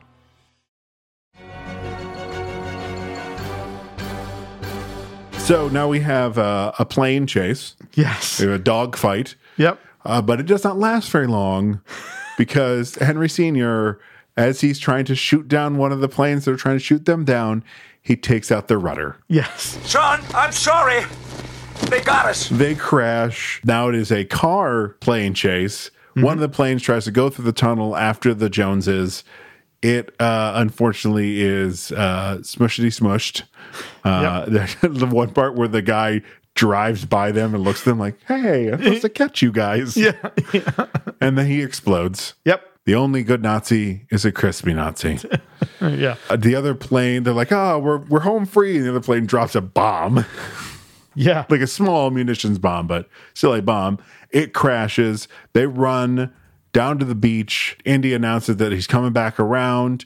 They have no place to hide. Henry has the amazing idea to pull out his umbrella and at the seagulls. These seagulls are very patriotic.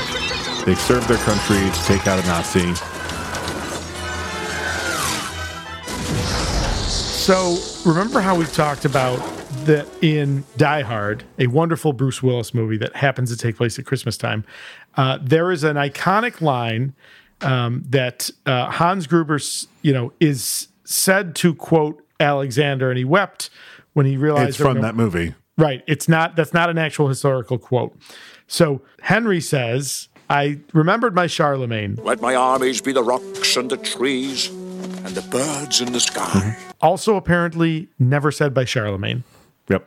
Another. Gosh, it's almost like screenwriters in the 80s were so high on coke, they didn't give a shit what they put down on paper. That's so funny. Yeah. We can fast forward a little bit. Yeah, sure. Let's go to the tank chase. Oh, so yes. They've got Brody and Henry Sr. in a tank. Now we have a horse tank chase. Yep. As they're going along, first Salah's brother-in-law's car is blown up, so that will be important later. I want to point out what are the Crusaders? What are their names? The swords of the Brotherhood of the Cruciform Sword. Okay. One of them, when he falls, did you catch what noise he made? Yes, the Wilhelm scream. Yay! I heard that. I was like, oh, there it is. The Wilhelm scream. There it is. Once you hear it once, you go, oh, it's in everything. It's in everything. Indy and Salah split up. I'm going after those horses. I'll take the camels. I don't need camels. But Indy. No camels. Chaos ensues. Chase ensues. I think one of the most prophetic lines in this entire movie is when Vogel is interrogating Henry Sr. What does the diary tell you that it doesn't tell us? And he stops him. First of all, he stops the Nazi. They could shoot you right now. They're Nazis. And he says, tells me that goose-stepping morons like yourself should try reading books instead of burning them. Still words to live by. If you live in a state banning books, you should reconsider your historical precedents. Banning a book is just one step away from burning it. Yeah, agree. I love when Indy kills the 3 Nazis with the one shot. Yes, right. That's very funny. And he looks at the gun like, holy shit. Why am I not carrying one of these? Clearly a riff on shooting the swordsman in the first one, in which we expect the fight is going to be more demanding than it is. In fact, Indy, takes him out very quickly. It's clearly a nod to that. Yep. Indy blocks one of the side tank turrets with a rock. It does the Wile E. Coyote. It peels back, right? I'm like, would it actually do that? I don't think it would. It would be very bad, but that is clearly we really want you to understand what happened there. Yeah. Fight. At one point, Henry takes out one of the Nazis that's choking him with his pen, Marcus. The pen is mightier than the sword. I love, even Henry is a little bit exasperated at that point with Marcus. He's like, there's literally Nazis everywhere, man. Come on. I almost died. Yeah, come on, man. That's right. The tank ends up, it's just Vogel and Indy on the tank. It goes over the cliff. We see Vogel ride that right to the bottom. Right? So nasty, but so great. And I remember that from the first watching. I was oh my God, there's a body on that. There's a body, yeah. And unfortunately, Indiana Jones goes over too. Yeah, R.I.P. Rest in peace. I guess that's the end of, I guess there won't be a 4th movie. Easy, guys. And, we get this beautiful moment with his father. Oh, God. I've lost him.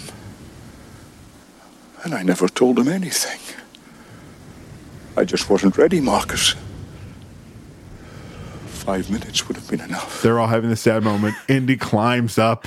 He goes behind them. He's just looking at them like, yeah, that was kind of fucked up. But I love that, like his shirt and jacket are all askew. He's got like nothing left in the tank, right? Like he is just spent, right?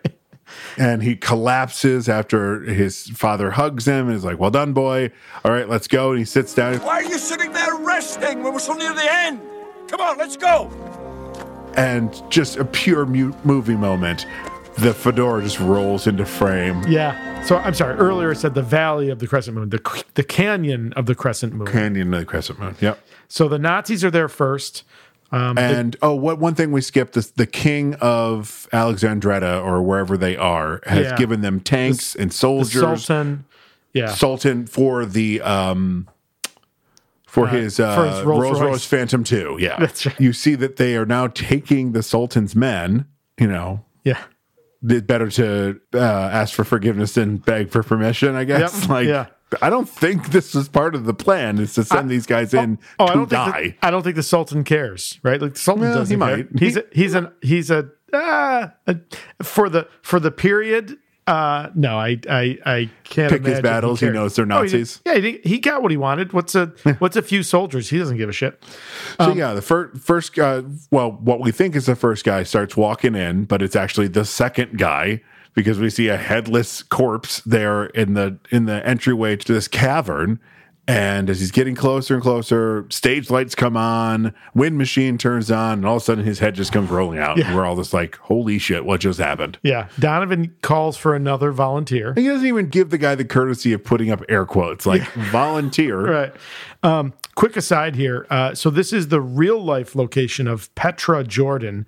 And this movie made it famous, but that is not a, facade or a backlot of a studio. That is a location in Jordan. And the inside looks nothing like this. Yes. But but so cool. I mean, such an iconically cool spot. The 4 horses at the end that they ride off on are the King of Jordan's horses. Yes, I saw that. That's really cool. That's pretty rad. That's very cool. The gang has snuck in behind them, but they're quickly recaptured. And Marcus, when the guy's got the gun in him and he does a little turn this way, and he's just kind of like looking confused, like, I go over here? Yeah. Really an idiot. Now, Donovan doesn't need a volunteer. He's got an expert. And to motivate Indy, he turns and shoots Henry Sr. in the gut, which is a smart move, right? Like, it's not an immediate kill. But he points out... But it will kill him eventually. It will kill him. His only chance for survival. The healing power of the Grail is the only thing that can save your father now. It's time to ask yourself what you believe. We've got the puzzles now. And, boy, these are Goonie-level puzzle traps, right? They're just delightful. Especially the Word of God. Word of God is like literally right out of Goonies. Yeah. He's just not playing an organ made of skeleton. So every one of the traps has a clue. So in the Breath of God, only the penitent man will pass. So as Indy's racking his brain, it's, you've got the guy who has all the knowledge that can solve this. He realizes... Penitent man is humble. Kneels before God. Kneels! As the wind whips up, Indy kneels and rolls, does a Captain Kirk roll forward and dodges 2 saw blades. So question. Yes. I don't know what the second one is. I don't know why the second one's there. I don't know, or how he knew to... It's not a penitent man kneels before God and does a barrel roll. Yeah, that's right. Yes. It's a little like, what the fuck are we doing right now? I actually think it would have been perfect with just the one saw blade. I think they built 2. Yeah, sure. They were like, we built them, we're using them. Yeah. Second one is the Word of God. Only in the footsteps of God will he proceed. He realizes that his name is Jehovah. Sure. But unfortunately... But in the Latin alphabet, Jehovah begins with an I. So he steps right on an I, cocksure as ever, almost falls into a ginormous canyon. Yep. It's the canyon where Zod and his crew end up in Superman 2. Yeah. Yep. Sure.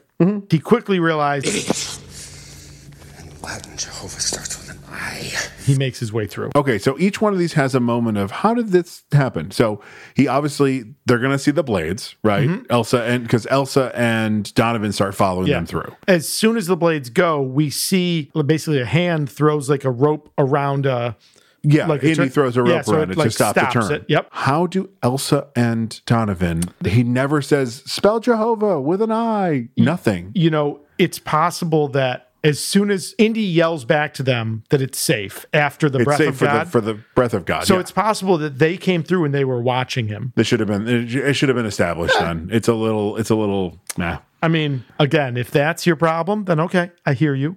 You fucker.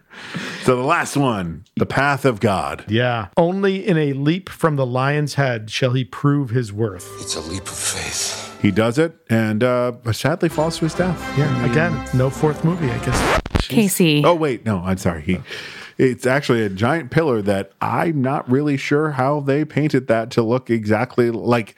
I know how they did in the movie. I'm talking about like in the reality of the movie. Yeah, that's to look exactly right. Of the three of these, again, it's a willing suspension of disbelief. You just got to be okay with it. I'm definitely not saying this is stupid. I'm just literally going, you. Yeah. How the fuck did they do that? Yeah. I love the reveal to us. The camera angle shifts. And from Indy's perspective, what he was looking at looked to be an open chasm. As it shifts, we can see the static design of the walkway shifts, and we can see it in contrast. It's a great reveal. I mean, that's a great reveal. Really done. Yeah. He throws some sand on there for them to be able to follow in his footsteps. Yep. And then he enters the tomb of the Holy Grail, and there's a dead knight there holding up his sword.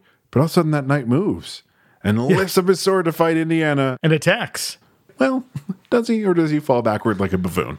Well, I mean, he starts his attack, but he is bested in combat. And we learned that, of course, there were 3 brothers who recovered the Grail. 2 left. The third, who was the holiest, was charged to remain and protect the Grail until one who would come that would challenge him and be worthy. He gives up his sword. It's been 700 years. This is the moment in the movie where I still, not like chills, but it's just like, they've done such a good job of like setting the stage that when we get to this, it means something, right? Like it's a cool moment. It's a cool moment. It's also really well sold by Harrison Ford because for a hot second, Indy is excited about this. But I don't think he's ever like, oh, I'm going to guard. He's probably like, holy shit, this sword. Wait a minute. You said what? No. This is your sword. I'm not doing this shit. Yeah. It's the Mandalorian season 2 Ender. Yeah, exactly. I'm sorry. I have the sword down. So what does this mean? Yeah. Shit. Yeah. Donovan and Elsa come in, and I love Indy's like a little aside to the Grail Knight. Yeah, because the Grail Knight kind of gives him a little bit of side eye, right? Like, and also like you're very strangely dressed for a knight. His side eye is probably like, why is there a woman doing this? Yeah, that's fair. 700 years. Yeah. You brought a wench? Yeah, exactly. Okay, your concubine can wait. There's really a 4th test, really, right? Which is you must choose. And as we look around, the chamber is full of chalices and cups. And that look like the Grail that we've seen in Grail drawings. Like it's a variety. Shape. Yeah. So the test is you must choose the Grail. Whereas the true Grail will bring you life, the false Grail will take it from you. And Donovan's like, yeah, go ahead. You go first. Indy steps back. Indy's like, okay, well, have a good time, you Nazi son of a bitch. Yeah, exactly. Donovan's like, I'm not a historian. I have no idea what it looks like. Which one is it? Oh, Elsa nicely volunteers to find one for Donovan. Let me choose. And it's an incredibly ornate chalice. This certainly is the cup of the King of Kings. Oh, okay. Dips it in. As he's dipping it in, there's that quick shot of Elsa looking at Indy like, nope. I sabotaged. Yep. You mean sabotage. Hence the word Savo. Yeah, that's right. I think this effect still holds up for what it is. 100%. It's not it's not CGI. Oh no, not at all. It's makeup. What's so cool about it is the first reveal after he drinks is just literally stage aging makeup. Yes. It is just aging him in his face with he looks some gray and sunken. shadows. Yeah. When he turns around, there is now latex, including his knuckles, to make them frailer. What is happening to me? And then he grabs Elsa, and it becomes a stop motion of him just decaying away. Yeah. Initially, Spielberg wanted that to be one continuous shot. And I think someone was like, Steven, we are limited by the technology of our time. We cannot do that. I understood that reference. It fucking holds up because it is practical. Yeah. Yeah. Even in, I don't know, we both watched this on Paramount Plus, the wonderful, easy to navigate app that it is. So he turns into a pile of bones. We get bitchy Knight. He chose poorly. I mean, that's an old school meme, right? Oh yeah, that goes back a while. Yeah. Now Indy and Elsa are working together, right? And they both recognize that Christ was a carpenter, and he was not. He was not an earthly king, would not have had a golden chalice. It's a simple worked cup. Do you know that it has come out that they think that they might have misread and he might have been a stone worker? Oh. Not a carpenter? No. Oh, interesting. Gosh, it's almost like the Bible was translated into 4 different languages before we put it in English, and some stuff might not be right now. And it's thousands of years old? Yeah. And it's a collection of different works? Yeah, absolutely. You know what I love is Indy recognizes, he makes his choice, and even just seeing what happened, I think unafraid, walks over to the basin, gets the water, drinks from it. You have chosen wisely. And then he tells him, hey, you can take it out to your father. The Grail cannot pass beyond the Great Seal. That is the boundary and the price of immortality. At this point, now Indiana Jones is suddenly immortal. Yeah, sure. And he's going to take the Grail to a museum where it belongs. But of course, there's strings attached. So he runs the cup. Well, no, at this point, I don't think he's even worried about getting the Grail to a museum. He's worried about saving his dad. Yeah. Of course, that is his concern. But he would never think to profit from it. This is a historical, the artifact of artifacts. This belongs in a museum. Like his next thought would have been, well, we should bring this to a museum, right? Like that's where it should go. Brings it out, gives a little to Sean. It's very clear at this point, Sean's beard is very thick. Okay. But then when he is healed, literally in the same shot, in the same shooting day, I'm assuming, so it obviously was a pickup, his beard is much shorter once he sits up. And you're just like, what just happened? So in D&D terms, the Grail is an artifact. It has the power of X number of times a day. Liquid poured into it will turn into a potion of healing, because as soon as he administers that to the dying Dr. Jones and then washes his abdomen, he is healed and returned to health. And it's this almost like cathartic revival. It's really cool. Do you know how they did the effect of getting rid of the bullet hole? I assume that's vinegar and baking soda. Because it bubbles up and dissolves. Yeah, that's exactly what it is. And it looks great. It looks so Why good. do it any other way? Yeah. It's so simple. Yep. Put a pile of baking soda on Sean Connery's chest, pour some vinegar on it, and ta-da! Yeah. He's healed. Yep. It's a really great effect. So suddenly, Elsa is an absolute dum-dum. Well, she was standing there listening. But again, setting the stage, Kazim, the man from the Brotherhood of the Cruciform Sword, basically if you're said, looking for glory or the wrong reasons, it'll bring you ruin, right? You will, and it's a very biblical approach to it, right? Like is it quote unquote God's will that made Elsa, since he knew that she was not pure of heart? That would be predestination. I would say, from a non-predestination view, I would say she had free will and she chose. And her motives were not pure, and the wicked are punished, right? So she fucked around and found out. She fucked around and found out. Is that what she did? That's 100% what she did. Is this the first historical documented version of fuck around and find out? I think it is, and I think you nailed it perfectly. That's the exact right way to describe it. So we're suddenly at the end of Supergirl, where all the floor just goes in different places. I was thinking this is the end, but that works as well. Yeah, 100%. Well, this the end is just a giant hole. This is it's a chasm. There's people on both sides. No, there's people on both sides. It's a chasm. Yeah, you're already in. Yeah. The Grail has fallen to a ledge slightly out of the reach of Elsa. She tries to grab it. Indy is pleading. Elsa, give me your other hand, honey. I can't hold you. I can reach it. I can reach it. Elsa, give me your hand. Give me your other hand. And so she falls. And where does Elsa go? She goes to Superman 2. It's that same... Nope. I'm going for a different joke. Okay. Elsa goes... Into the end. Into the end. Into the end. Nice. Well played. Come on. It's right. It's right there. It's right there. It's right there. And as soon as she falls, the ledge Indy's standing on crumbles. He falls. His father catches him, and Indy has the same choice. Junior, give me your other hand. I can't hold on. And he's reaching for it. I can get it.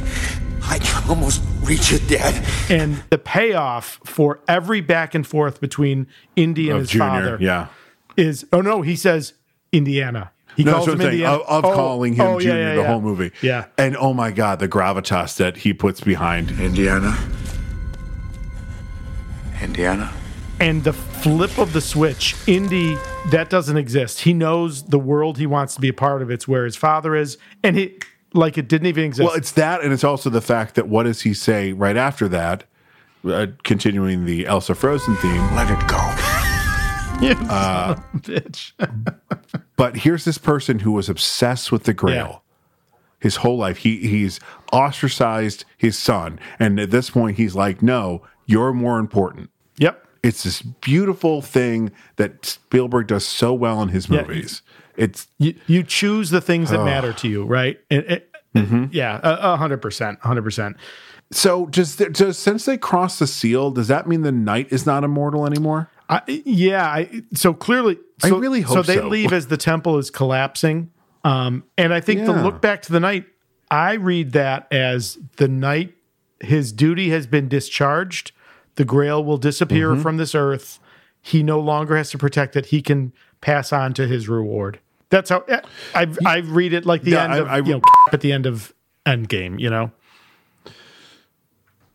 You son of a bitch. The hand up is almost like a thanks for getting me out of this horrible damnation. Yeah. I think it's a weariness. He served faithfully. He for 700 years, but now his duty has been discharged. He can put down the burden. He's going to be crushed to death. Listen, yay God! I think at 700 years, he wasn't blessed with eternal youth. I think he's weary. I think he's ready for the rest, the slumber. Yeah. Mm-hmm. Oh, aren't we all? Yeah. I will welcome death like an old friend, like the third brother in the Harry Potter. So they get up on their horses. He keeps calling him Junior. Please, what does it always mean? This Junior. That's his name. Henry Jones Jr. I like Indiana. We named the dog Indiana. The dog? You are named after the dog? I got a lot of fond memories of that dog. And Marcus tries to be the hero. Follow me! I know the way! Falls over sideways and Henry's got lost in his own museum, huh? Yeah. After you, Junior. Yes, they sir. ride off. Indiana Jones theme starts playing. They literally are riding into the sunset. Dear Steven Spielberg, I love your movies. This should have been the end. It's the perfect ending for these movies. They ride off, right? Like into the. They ride off into the sunset. It's every bit. Skyfall, in my opinion, should have been the end of the Daniel Craig Bond. I think that was an ending. You got to end it right. Look for the off ramp, just like we've got the off ramp here for this movie, and we can say and movie. Oh, Casey, phenomenal choice, man. What a what a great choice. Thank you. But before we get out of here, we got some questions. We sure do. Todd, who was your favorite character? I mean, it's a tough one. And like I said, any of the good guys are enjoyable. But look, I mean, Henry Sr., is a strong contender there. But at the end of the day, maybe even more than Han Solo, for me, Harrison Ford is Indiana Jones, and it's Indiana. Okay. How about you? Yeah, it's Indiana Jones. Okay. Yeah. Casey, good luck with this one. Whatever you pick, I'm not going to disagree, but what is the best scene? I'm going to change it to best set piece, and it's going to be what we almost drank, Storm the Castle. It's the whole castle scene. Okay. It starts with funny. We get some action excitement. It's really good. Yeah. Don't disagree with you. I love the whole the Tomb of the Grail, the final choice, the choose wisely. I just think it's executed so well, so perfect. Yeah. This is the kind of movie that you could just say whatever. Yeah, exactly. Yeah. Agree. So what would be one scene you would cut? Nothing. And there's, nothing that I would trim, nothing that I would change, nothing that was problematic for me. It's a Yeah. I think. Thankfully, unlike the other two Indiana Jones movies we like, there's nothing problematic in this one. Yeah. It's just delight beginning to end. Like, even the people that might have a problem with the Elsa Indy seduction, like how it goes, she's doing it for a purpose. Yeah.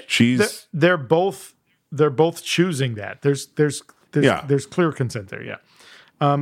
Casey, who is the actor having the most fun? Is it Sean Connery? I think it's Sean Connery. I just don't think, from everything else I've seen about him, I don't think he was a joyful person. So I have a hard time believing that he enjoyed anything. Okay. Then no. Then John Rhys Davies. Yes. Sala comes in, not in Sala's Temple Ox. of Doom. He's wonderful in Raiders, not in Temple of Doom. Oh, okay. Yeah. I thought you were saying, Oh, no, I wasn't asking. I was saying. I was like, no. No. So coming back in this one, and then again, especially the scene where he picks up Marcus. And also, like, you look at Sala in Raiders, it's a very serious Sala. Yes. Like, I think it's almost like this unwritten thing of like, hey, you guys get to come back and be like 10% dumber. You're gonna have more fun. Yeah. Sure. Yeah. Absolutely. Yeah. All right. So the IMDb scored was, IMDb score 8.3 out of 10. No, I mean, this is like 100%. This is a great fucking movie. 10 out of 10. This is a perfect movie. There's nothing. Yeah. You submit this as your life's work as a director, and you can, hands up and feel good about what you got. I don't. That and like of the three Indiana Jones movies that I watched, this is the one I've seen the most. Yeah. Agree. Followed closely by Raiders, but Temple's one I don't revisit that often. If it's on, I'll stop because it's still indie. But I'm certainly not seeking it out. I'll be like, I'll intentionally go to this one. I don't understand the ratings. Raiders is only an 8.4 out of 10. I don't understand that either. I don't understand these ratings. What does Crystal Skull have while you're there? Just 6.2.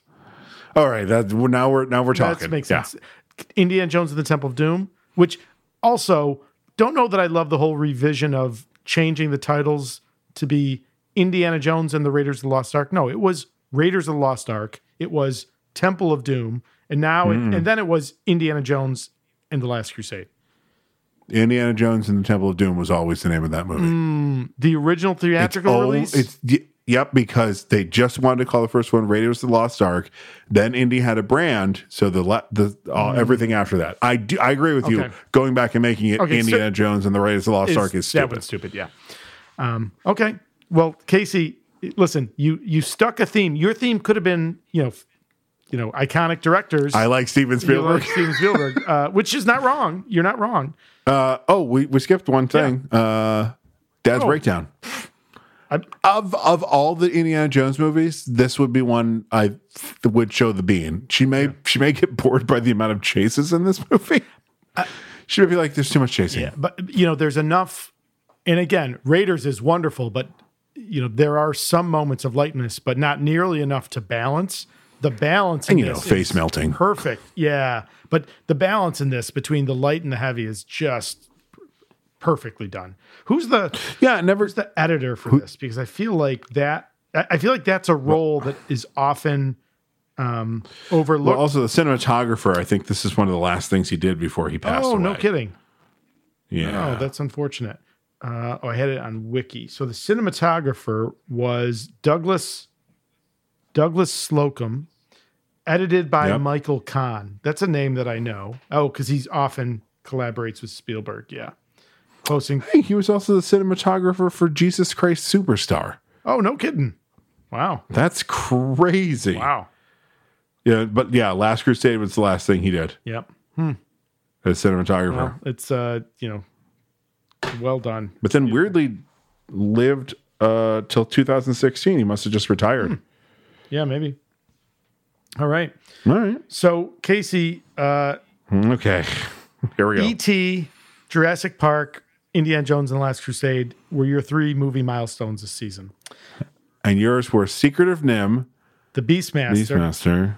And the movie that defined for me what coolness was as a teenager well into adulthood for me. It's not Roadhouse, but I will tell you. I know it's not Roadhouse. Patrick Swayze, I'm a big Swayze fan, and Roadhouse is the reason. Roadhouse was a serious contender, but I knew you would have thought I was fucking with you. But it's not Roadhouse. It's another long-haired, ass-kicking, cool man. It is the movie that defined the buddy cop action genre. It is 1987's Lethal Weapon. Lethal Weapon. Yeah. So question, are we going to watch the director's cut? Yeah, I think we should. Yeah. Have you ever seen it? The director's cut? I have not sought it out, so it's possible that I may not have. Oh, Todd, there's some good shit. Okay. In it. Oh, great. Well, then we're going to watch. There's some good shit in it. I love it then. So we will watch the 1987 director's cut of Lethal Weapon. So why don't we? So let's watch that trailer. He's a criminal's worst nightmare. A cop who enjoys the danger. No guns, no jujitsu, just bring him down. Do you really want to jump? Well, then that's fine with me. Come on. Wait, what do you mean? Wait a minute. What the? He was ready to retire. Now, he's gonna wish he had. Gun! Oh! Raj, meet your new partner. New partner? Too old for this. If these guys can just stand each other. What you got in there? 4-inch Smith? A lot of old-timers carry those. The bad guys don't stand a chance. Don't kill anybody. Don't tell anybody. I'm too old for this. Are you as good as you say you are? Nobody can touch me. Suppose we better register you as a lethal weapon. You ever met anybody you didn't kill? Well, I haven't killed you yet.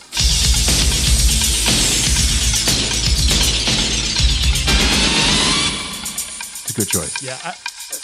And again, I'm fine acknowledging Mel Gibson has made some poor choices in his life.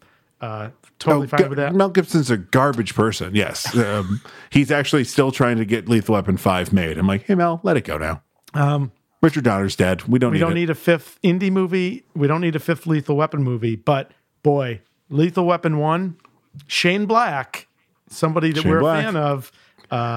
Yeah, I'll tell you what. It's a Christmas movie just like Die Hard. I am never too old for this shit, unlike Murtaugh. So, yeah. This movie has the distinction in movie history. Why is that? Do you want me to tell you now or wait till next episode? No, you should wait. We should wait then. Okay. All right. I look forward. But I'll tell you now so you can see it. It is the first time a cell phone is filmed in a movie. What? when Murtaugh's on the bridge and he's talking. And he's talking into it's a cell phone. brick, right? It's because he's got the bag. It's like the executive phone. That's the like briefcase. It's like the first cell phone. My mom had one of those. Yeah, it was. Yeah. I had the later version. My parents had them, but we had them because your dad was my dad was right? electronic salesman. Yeah. We could not have afforded those. I mean, those things were like $7,000. Yeah. Well, my mom did not have them when it was that, but yeah. Holy cow. Oh. Yeah. So I'm excited. I'm very excited. I love Lethal Weapon 1. It's a great movie. I love Lethal Weapon 2. I like Lethal Weapon 3. Yes. Yeah. So Todd, where can people find you? If they want to weigh in on, Yeah. Yes. Well, let's see, now on TikTok, but also actually, wait, we're on Patreon, and everyone knows where to find us. What am I doing? No, I was just trying to get away from having to make any kind of comment about Lethal Weapon 4. So why don't we talk about music? Music for our podcast comes to us from a couple of places. Our theme song is Take a Chance by Kevin MacLeod. You can find his music at incompetech.com. Our beer music is Feather Duster by Shane Ivers. Find his music at silvermansound.com. So that'll do it for the Super Pod Hero Cast for this episode. For Todd Panic, I'm Casey Ryan. For Casey Ryan, I'm Todd Panic. And I've been your moderator, Dan Ryan. Be heroic. All right, man. Says it when they're in a hospital, and Rachel's like, Ross, come on, that means something here. That's great. I love that running gag in the Hangover movies. Well, yeah, but you're a dentist. I've never seen one of the Hangover movies. What? Never seen them. Listeners, friends, you can direct all of your shock and outrage to superpodherocast@gmail.com. Because only Cap writes letters. Tony. Mm-hmm. That's if you can grab that Rick and Morty drop. You son of a bitch. I'm in. Yeah. Yep. Oh, that was a pretty good Morty. Thank you. You just too Michael J. Fox. Sure. Okay. Yep. Got it. Yep. Of course. Morty Marty. Where Indy and Howard are Henry.